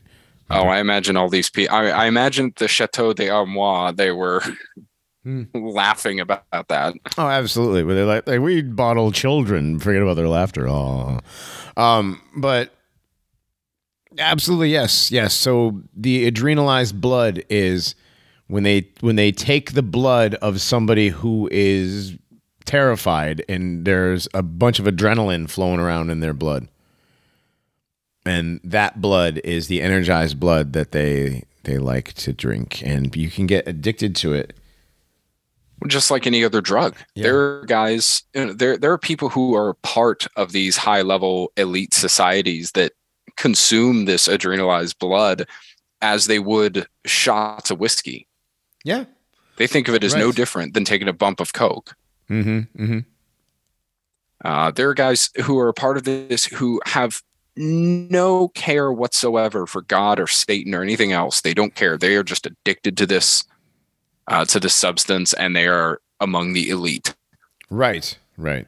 Which shows I don't even know what psychological term would describe a person like that. I really don't. I mean, you have to be so dissociated from humanity to see blood as simply a drug. Yeah, it's a drug. I mean, if you get addicted to it, it's a drug. Doesn't matter what it is. If you're addicted to something, it's a drug. Right. Yeah. And separating it from the human that it comes from. And this is where, we might want to record like a quick disclaimer for the beginning of this one. I don't know. Why? No, we're not doing disclaimers. We never do disclaimers. Okay. All right. Do trigger warnings. What are we, libtards? Well, I was going to mention... Never mind. You know what? No. What? Just the process of how they do some of this. Oh, I mean... We don't have to. I mean, you can euphemize it. Well, they take the calf, the young cow, and they put them in essentially a bathtub. And they slaughter them just like they would a cow. They slice the neck. They drain their blood. They drain it into a large basin that looks like a bathtub. They'll take it and they'll mix it even with wine sometimes. They'll drink this concoction, whether it is in a Chateau d'Armois situation, which is the Mothers of Darkness castle in Belgium, which is a matriarchal satanic coven, very old family, or it's an elite gathering in New York City. They'll pass this around at parties. Mm-hmm. Mm-hmm. These people will see these kids, and these kids may be on the menu otherwise for the night. However they do it, it's absolutely horrific, and it once again calls back to the ancient practices, because these cults did exist underground in the ancient world too. It wasn't always, at the top of a pyramid in the middle of the city that they would do this. Even in the Greek world and much later medieval realm, you had certain tribe members that would take kids from villages and would go underground or in a cave and would practice these rituals. Yeah, the cave trolls. Hansel and Gretel and the House in the Woods, right? Right.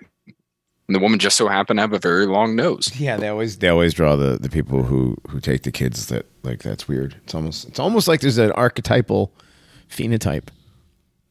Like people figured out in 109 countries that, there's a certain phenotype of person that you shouldn't let your kids be around. What's funny is all the episodes that I ran through iTunes to turn into a MP3 from WAV files from back in the day. Now the program that I use just exports them as an MP3. I don't have that problem. But when I shuffle my music, I'm constantly bombarded with old episodes of the Paranormies. And today, the first appearance of Skull was there.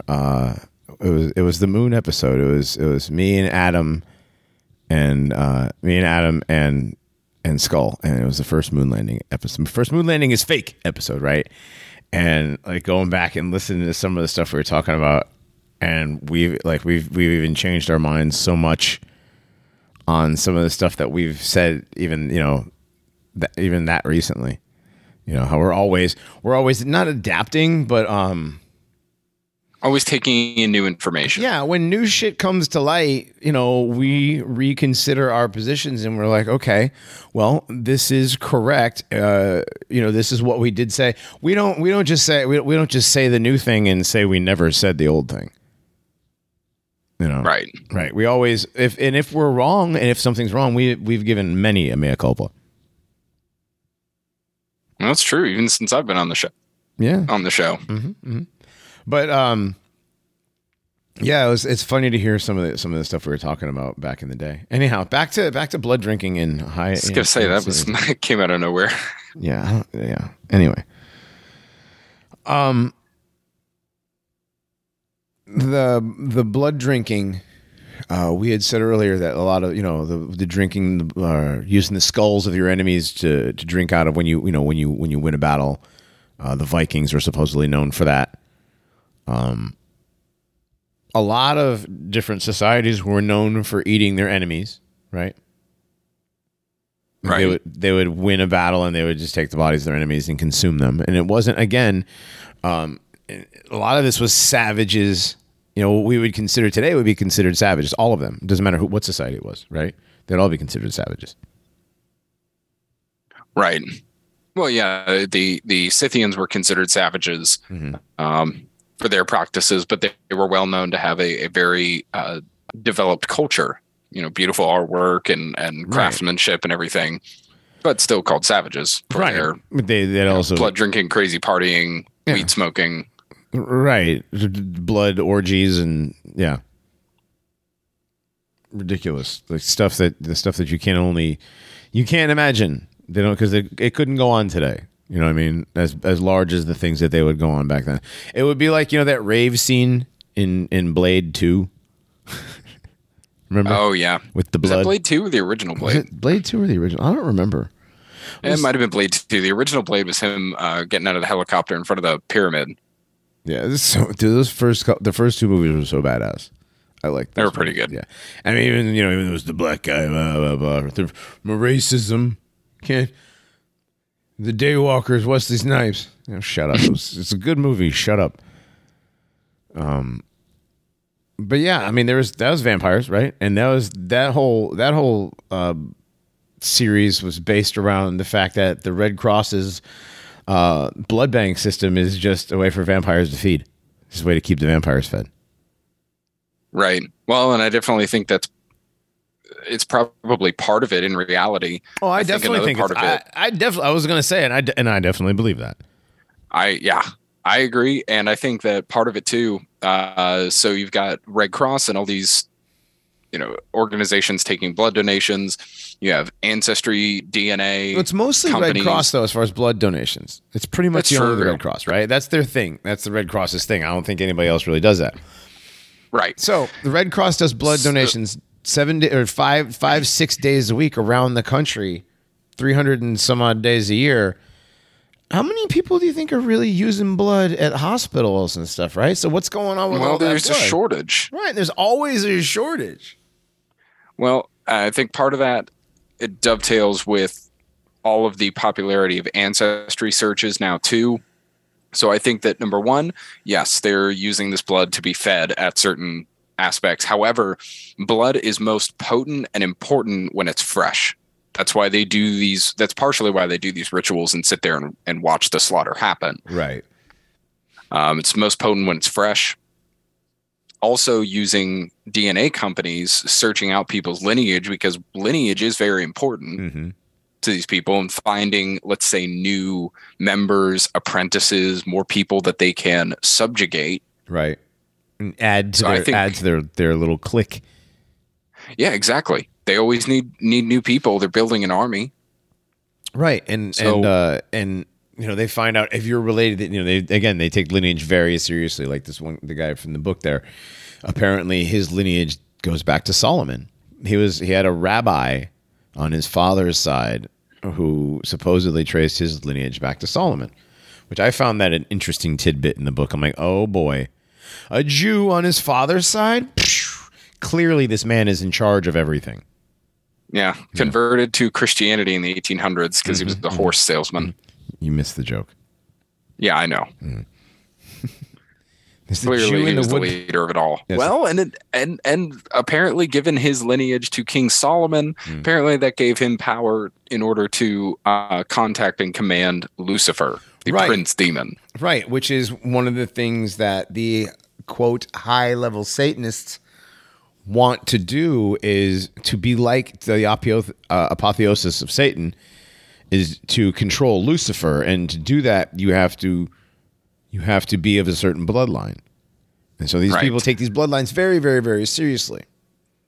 Right, which is why we have groups like at Castle Neuschwanstein in Germany, which is one head. That is, I think, the male counterpart to Chateau d'Armois in Belgium.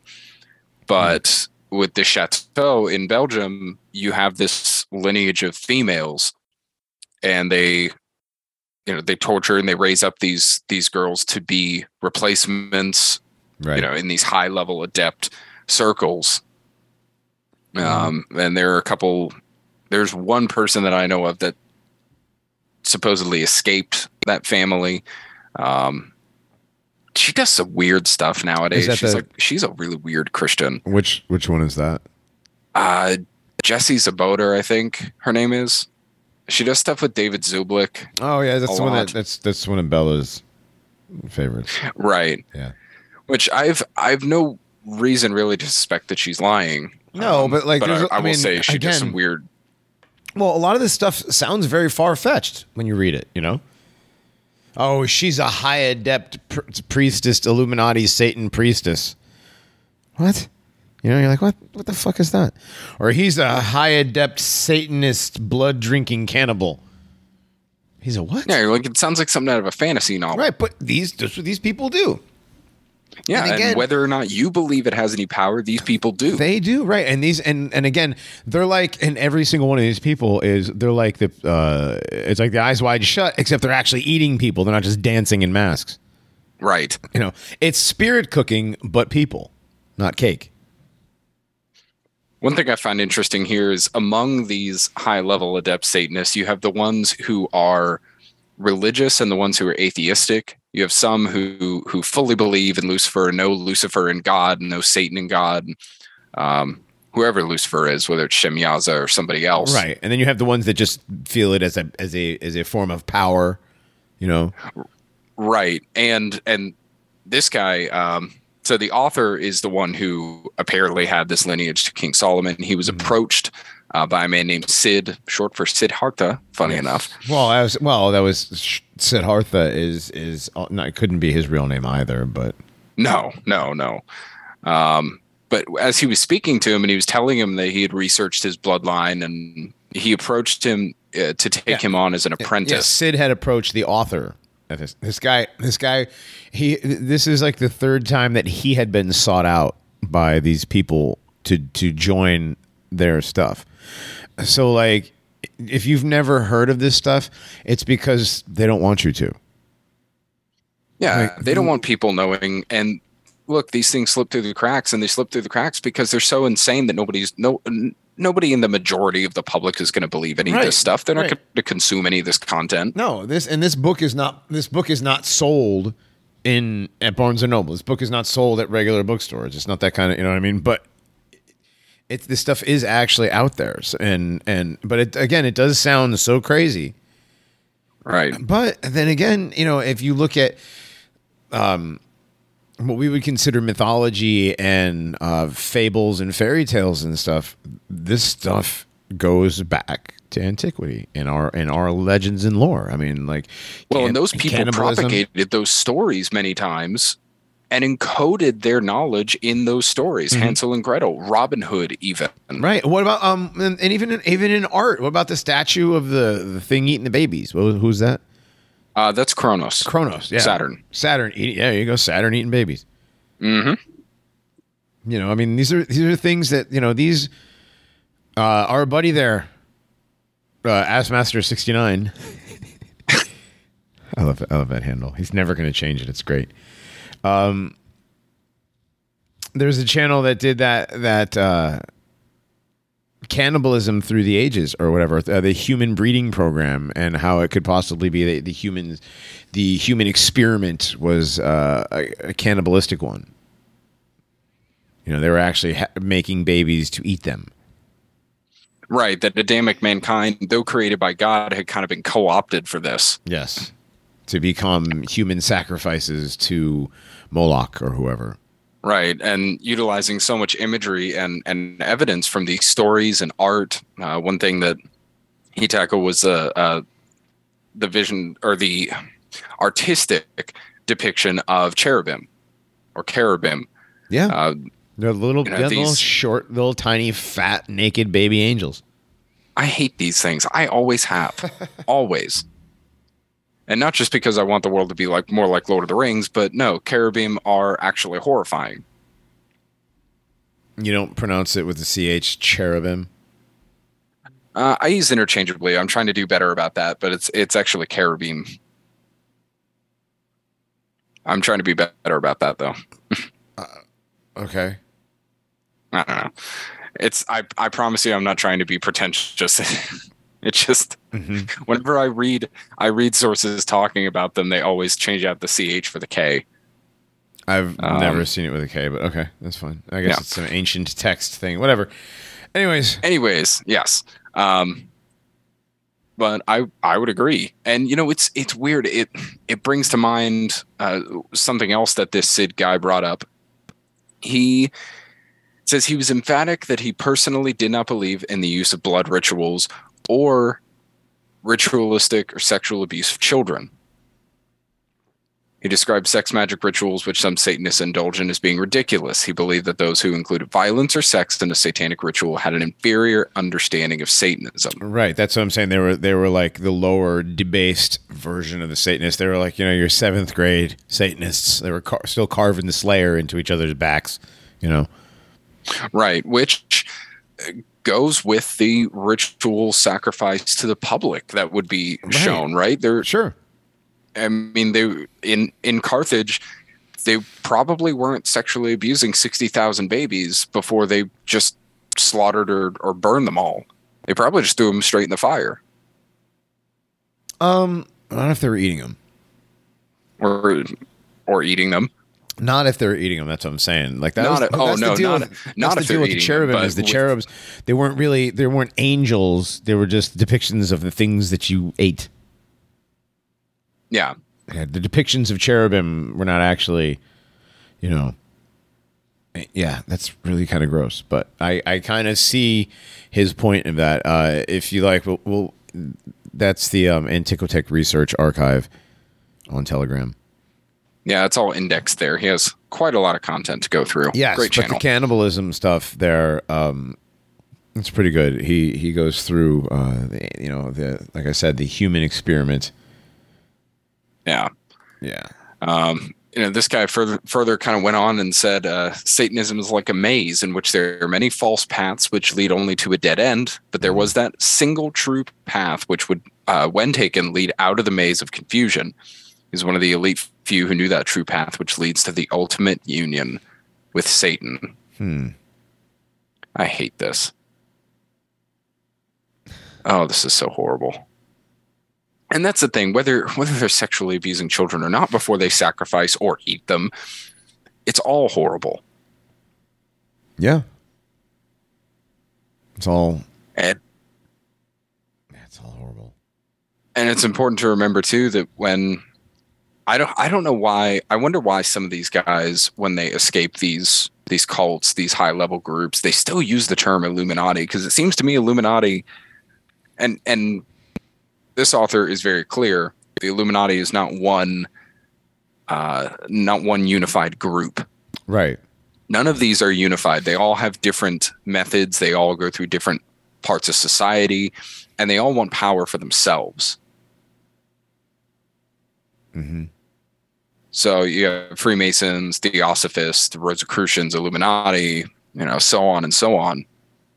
And they may work together at certain points, but they ultimately have the same goal. It's to serve the dragon, but they ultimately have different methods and different paths, and they don't like each other. Yeah, no, that makes sense. I mean, yeah. So I'm just scrolling through the 1,000-year-old human breeding empire. It's a very compelling. It's a very compelling argument, The whole making bacon and long pig are weirdly attributed to humans for some reason. Especially weird when you consider that the mainstream has been saying human DNA is extremely close to pig DNA for quite some time. Considering this, wouldn't you infer that devotion to authority is bred into people as well? Interesting. But yeah, there's that theory that's why you're not supposed to eat pork. Is that because humans are actually some sort of pig hybrid, and we're actually eating ourselves? Yeah, I don't know. I don't know, dude. I mean, hey, they sinned against everybody, right? So, yeah. Well, and I think one point from this series as well, celebrities, right? How often have you seen a celebrity and then seen a portrait of somebody from 600 years ago and it looks just like a celebrity, right? Yeah, the Keanu Reeves, the Keanu Reeves one, the Vladimir Putin, the Jay-Z, Eddie Murphy. I've seen many of them. I've seen many females too that I can't think of. You see this often. How many times have we heard a U.S. president say that they trace their lineage back to Vlad the Impaler? Right. King Charles now traces his lineage back to Vlad the Impaler, Vlad Dracul. Yes, all sorts of world leaders and royals and high-level people trace their lineage back to these important folks throughout history. Well, they're not important. That's just some storybook stuff. That's not real, Reinhardt. That's not real. It's just that's some bullshit storybook vampire stuff. But no, they do it for a reason, because obviously they feel that they are related. If they really are, they might be. But well, and what I'm getting at here is, how do we know that these people are not bred and have not been bred through a very well controlled and well hidden breeding program? Yes, breeding program. Or what if they are, again, like Keanu Reeves is a 400-year-old vampire? These people are who these conspiratard videos say they are. Like Jay-Z was around in 1840 to take that picture in the Wild West. You know, that picture of that black guy on the stagecoach that looks just like Jay-Z. It probably is him, you know.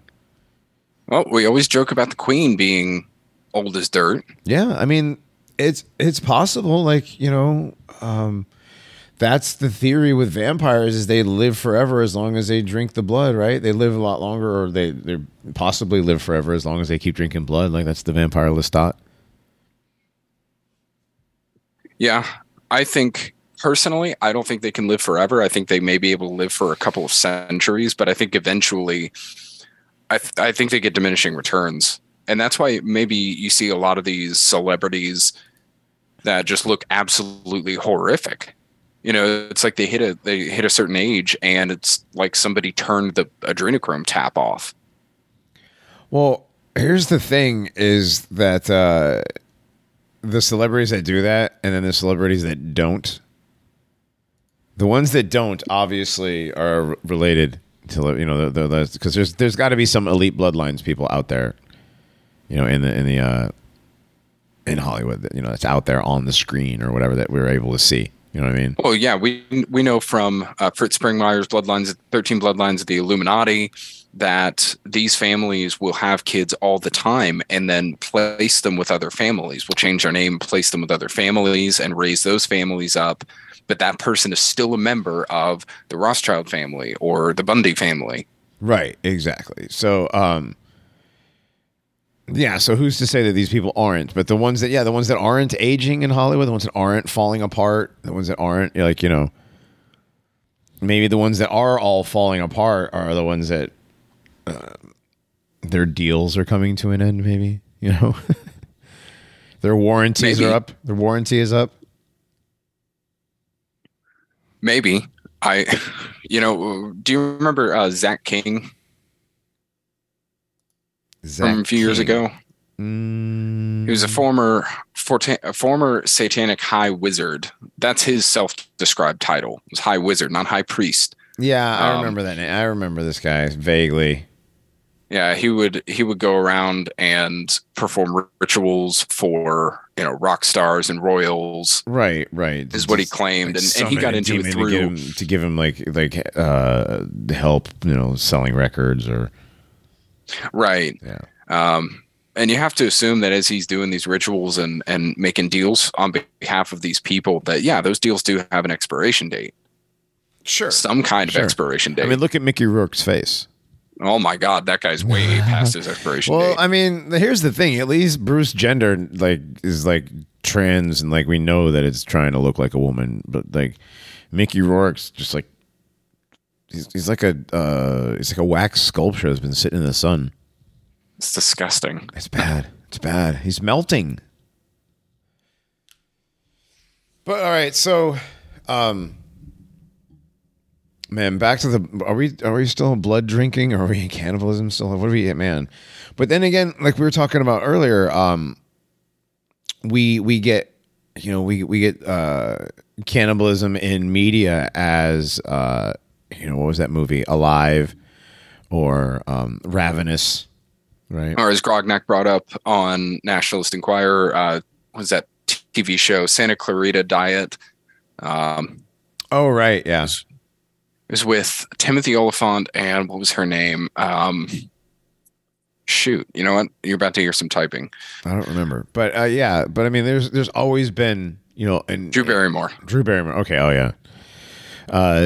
There's always been in the media this, the cannibalism is always attached to People's Last Resort or whatever, right? Or it's the Texas Chainsaw guy, Heads in Jars, right? Or Dahmer, right? Right. But the reality is it probably likely goes on at a high level. I mean, I've read several different stories from different people talking about these clubs in Manhattan, in Los Angeles, in Paris, in London, Moscow, where they go and they pay a lot of money to eat people. Or they're invited to these parties. They're invited to these parties where the host has paid a lot of money for the menu, and the menu is people. And it's not, and it's not the it's not the spirit cooking pretend, Jello or cake or whatever it is, that's meatloaf that's in the shape of a person. No, this is actual people. Sausages and steaks and roasts and stews and Well, and that's where I think meatballs and whatnot. The push for normalization is, like I said before on Nationalist Enquirer, the majority of human society is never going to come around. Right. Ever. Right. Like now, the Ouroboros type stuff, like we were talking about earlier, like that. Yeah. The little niche they're always companies be horrified. Yeah. It's always like, who the hell wants to eat Pauly Shore? Like, ugh. I'm just saying, what I mean? Like, you can you can get celebrity meat. Who the fuck cares? That example? I was joking. I don't know why I said Pauly Shore, but like, yeah, who would you like? Who? Like Natalie Portman? You know what I mean? Like, not with a 10-foot cannibal fork. Right. Yeah. Who? There's nobody in Hollywood. Not now. Not that we know that all the things are inverted unless they're trans, then they're obviously what they say they are. Now, what I think they are trying to do, though, is soften up some kind of portion to be so degenerate, to be so desensitized. Yes. That they will make the choice, because ultimately this stuff is a choice. Oh, and definitely. That's why, definitely, yeah. And they're going to make it so that eventually you're going to have to choose to eat, I remember hearing, what was it, in the Holodomor, where they said, Stalin said the other, or somebody came to Stalin and said, no, the people in Ukraine are starving. He said, well, when the mothers are eating their children, then you may say they are starving. But like, right. But like, you eat the bugs first, though. And I think this guy, who wrote this book seems to believe that, people who drink blood can be saved, that they can come out of this, they could be saved, that they can renounce the evil and serve God. It's my firm belief that when you engage in these practices, whether it includes, ritual pedophilia or cannibalism, I don't think there's any going back. No, at that point, you're no longer human. I think you've sacrificed part of your own being as a human being to do something like that. I don't think that real humans can. Yeah, I think you are fully reprobate at that point, and you have given yourself over to the darkness. Yep. And once you make that deal, you've sold your soul, and it's done. And I think that's what they're trying to do, is get at least a portion to be so degenerate and desensitized, and then get the entire world degenerated genetically through their nutrition, through their diets, which we know they're doing. Right. And they've been doing that for decades. Right. And look at America. We're clinically obese in this country. Right. And then they'll be ready eventually to ascend through other means, like transhumanism, achieve that satanic apotheosis. That's their ultimate goal. That's that ultimate goal, right? To become as a god. And the thing is well, they say, this guy says that to call them atheistic Satanists is incorrect.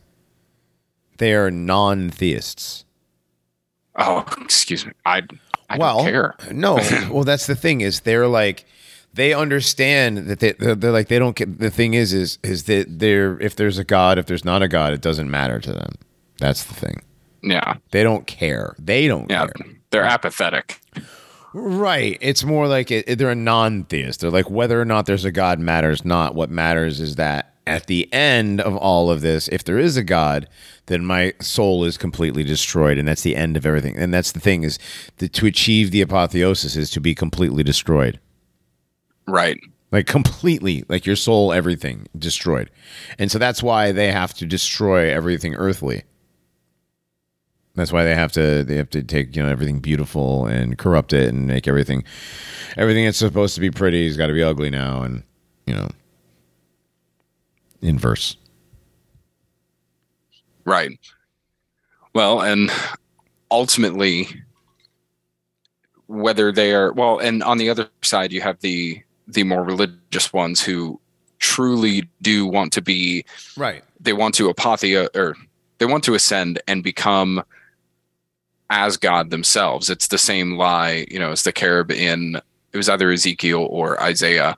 You've said in your heart, I will ascend above my throne above the stars of God. I will be like the Most High. That's what they're seeking to have. And that's what's pushed by the powers of darkness, by these dark spirits, by the dragon, whatever you want to call them. But they know ultimately these people are not going to achieve anything. That ascension, I'm using air quotes, is really just damnation. It's like you're not going to become a superhero through transhumanism. You're just going to become a freaking gimp. Yeah. That's all you're going to be. Yeah, I mean that's how it is. You're not going to be. Yeah, you're not going to be this superhuman. Able to do all the things that the X-Men do. No, it's not going to be Cyberpunk 2077. It's going to be the Matrix, except your body is even more destroyed. Right. Well, what's funny is people talk about, in the future it's going to be dystopian and it's going to be bad. It's going to be real dystopian when it gets to the future. I think it is the future if you go back to like the 1950s, you look to now. You know what I mean? This is the dystopian future. This is it. Yeah. All the cameras and security and boarded up places and needles and shit in all these cities. And this is the dystopia. Well, and the dystopian vision of movies like Johnny Mnemonic or Cyberpunk or any of that, I think those are all portrayed as they were completely intentionally. It was to provide this way over the top idea so that anything below that people would be willing to kind of accept. They set the bar so high that they could go all the way up to the bar and just below it, and people would be like the frog in boiling water. It wouldn't matter. Right. No, absolutely, you're right.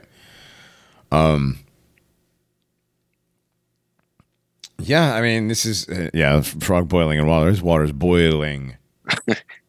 Well, and I think to start to close things out, as we get closer and we start to see more of this kind of this weird normalization of whether it's, Ouroboros meat, eat the bugs.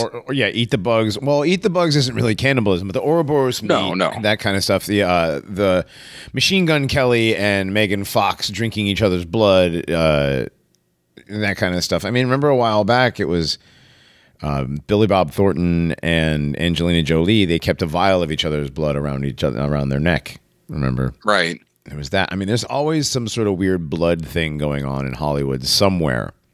Well, and I think what that's coming to, and we see people's blood being destroyed or poisoned with the vaccine. They could be willing to take something else into their blood in order to make them better, quote, better. Right. But then,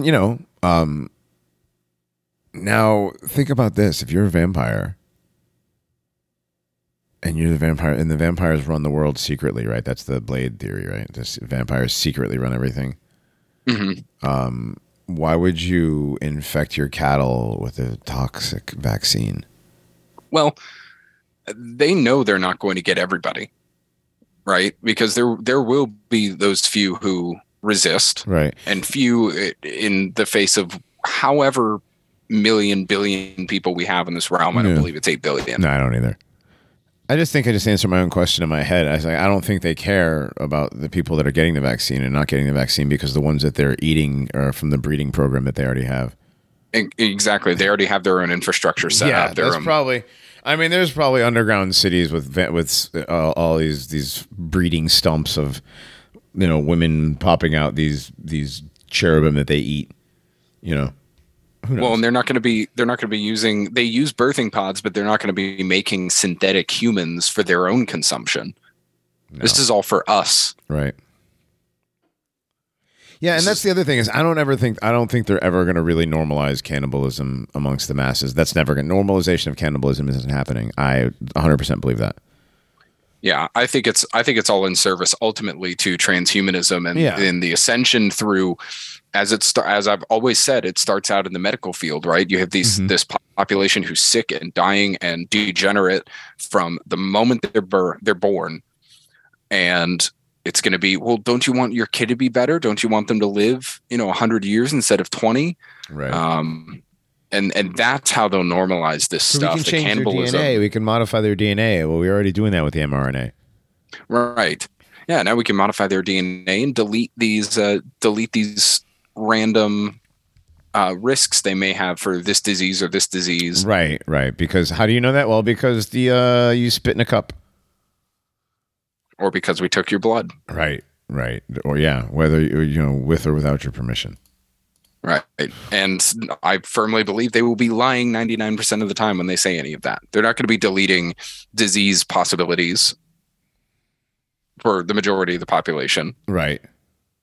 Whatever they add in there is going to be in service to, transhumanism and then into the post-human world. Right. Everything's headed towards transhumanism now. And like you said, which is, from there, the slippery slope is at a 90-degree angle to post-humanism. Right. Apotheosis. Right. Again, there's that word, apotheosis. This is, oh man. Mm-hmm. I'm physically tired after this, especially the second hour. Yeah. And we didn't even get too in-depth into it because there's a lot more to this, and I don't really want to make it a series, but... Yeah, I'd really rather not have a satanic ritual abuse series. No, but maybe that might have to be like an October thing that we do like once a year. I don't know. We'll talk about it. Yeah. But we can do it from a more positive perspective of some of the work of the late Russ Dizdar. Sure. Yeah. Getting people out of it. And that's the other thing is like, I don't necessarily know the people that come out of this, like this guy that wrote this book. He never participated in when he was old enough to know what was going on. That's the thing. The people that come out of it as children or young adults, before they realize what's going on, do you think they're salvageable? Or do you think so? Or do you think these children have had their soul taken from them? If you're a child prostitute where by the time you're 16, you've had sex over 1,000 times because of ritual sexual abuse, and you've been, and it's like, and you've committed acts of pedophilia yourself as a 15-year-old or whatever, and you've drank blood and you've eaten, human flesh, but like you were a kid, like are they salvageable? So, okay, I had an answer, and hang on. Sorry, Ron. I didn't mean to. So, with some of these groups, with a lot of them, there is an initiation age. There is a point where you have to make the choice. It's like being baptized as a Christian, right? You can't be baptized as a baby into a church and then you're saved and you're good. Right. You have to make the choice. Sure. And it's the same thing here, especially with those who truly believe, who are the theistic Satanists. There is a choice that every child has to make at a certain point to delve into this, to give their life over to this. And a lot of those kids, like Jessie Saboter, she did not do any of that. Right, and, but you've seen the videos. I forgot what country they're from, either if it's like from South Africa or from some other strange accent English-speaking country. The little white kids that were talking to they got rescued from this place, and they're talking about having to eat the babies, and you know what I'm talking about? I'm not sure. Because okay. Having like a 10-year-old kid take part in some of this stuff, I don't know. That's what I'm saying. I really don't. At what point, you know what I mean? These kids have been doing this their whole lives. They're molested as children. They're molested as infants. You know. Right. Well, I think being molested or being a victim isn't what gets you. It's making the choice to take part in consuming these things. Right. But that's the thing is, like, once you're abused from birth, it is a learned behavior from birth. It's like, this is normal. This is natural. This is, you know what I mean? You know what I mean? So by the time you get to 8, 9, 10 years old, you're like, this is just the way it is. And it's like, that's just like, you don't know any better. And it's like, you know what I mean? So this gets into the territory of, okay, so like, let's say, for example, the Sentinelese Islanders that have never heard anything about anything other than their language, whatever that is, right? Do they get to go to heaven, right? I'll give you the same answer, dude. I don't know. Right. Yeah, that's what I'm saying. Like, I don't know. Like, I get it. We're spending all this time speculating on. No, I know. Ultimately, I don't. Fucking show, dude. I know. I don't. I don't. I'm not know. asking. I'm not asking. I'm saying like it's a question. Like it is. Well, and that is one that I legitimately give up to God. Yeah. I mean, we could. If I were to ever come in contact with a kid that came out of that situation and had done things because of how they were programmed and raised, I would do everything I could to work with them. Yeah. Through prayer and to try and turn that around. How about this? Like, probably most of them don't come out of it. Most of them don't. Right. And the ones that do, I bet you'd never know it. The way that they're programmed. Like, again, like the one guy was talking about how when he was with his Christian family, they had absolutely no idea about the satanic stuff he was involved with. But the satanic people who he was involved with knew all about the Christian family he was with. Right. So he could never go back to that family. Right. So yeah, and there are others. There was a doctor that I met through a group. I think it might have been through Neon's group years ago.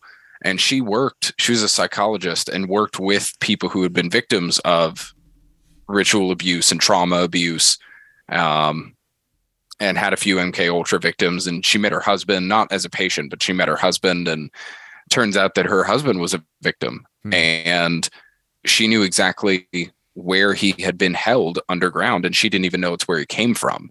He was being held underground with other kids. He's like, I want to take you to this place. I want to show you where I came from. And she's like, I know this place. I've helped kids from here. Right. Was it Pelzer, South Carolina? Apparently, we missed the Pelzer stuff when we did South Carolina. Pelzer. Okay. No, it was not. It was somewhere out west. I'm just saying. I'm joking. But like, yeah, we need to. If we ever go back to South Carolina, we need to talk about Pelzer. Yeah, we could do an episode on that. Sure, why not? We got a lot of episodes about a lot of stuff coming up. I know, but to finish off and add on to what you were saying, yeah, most of them don't come out of it, and most of them that do, well, I wouldn't say most of them will never know, because a lot of them do seek help. They know something has happened to them. They know that they are wrong in the head somehow, even if they left as a kid and they don't have like full memory. Right. If they have like some sort of alter or split. Right. Like they may think that they're just schizophrenic or have, dissociative identity disorder or something. So they go and they seek help, and many times it does come out. And, this author seems to be kind of wishy-washy on whether he thinks demonic possession is true in this stuff. Like a demonic entity comes in and that's your altar. Right. 'Cause that's what I believe happens a lot of the time. You think that's a lot of it? Okay.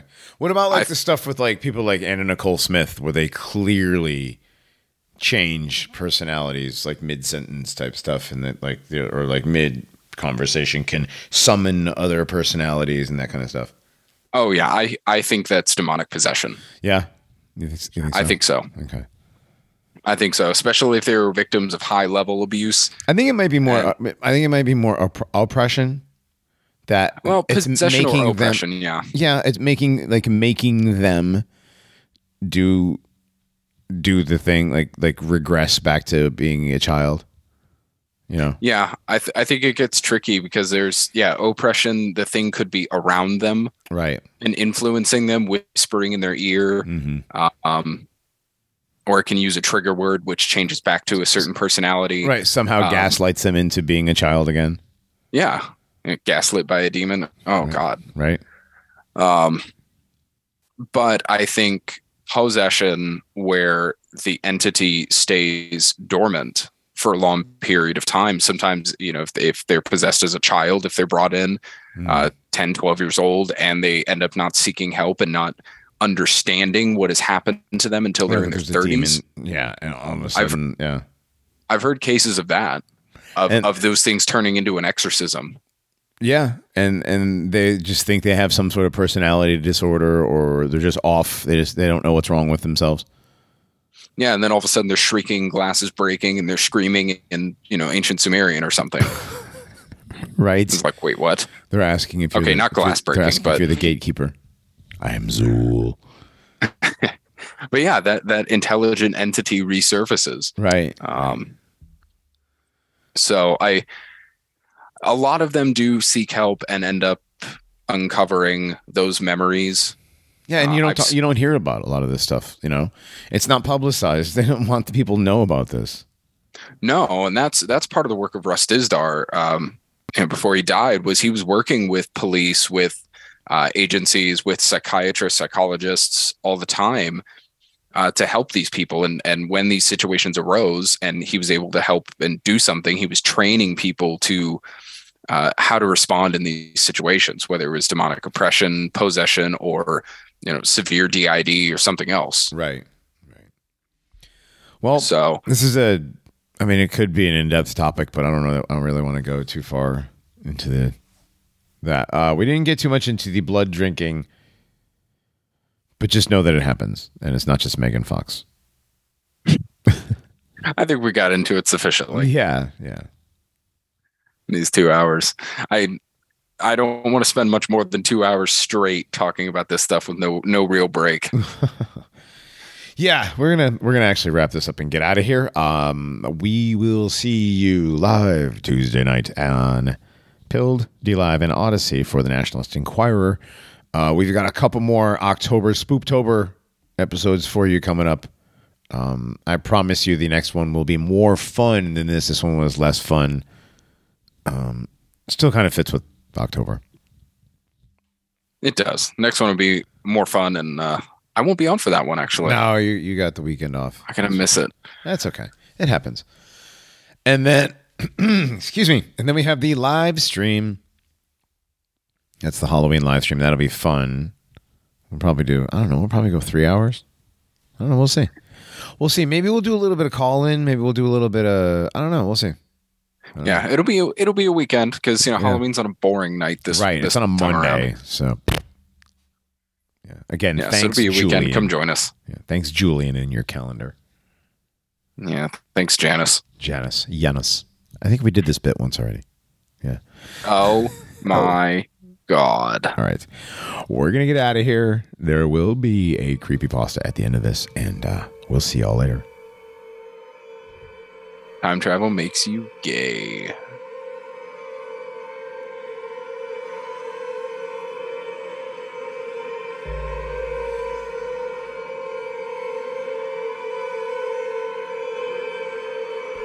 As the sun crawled across the sky, darkness completely took us.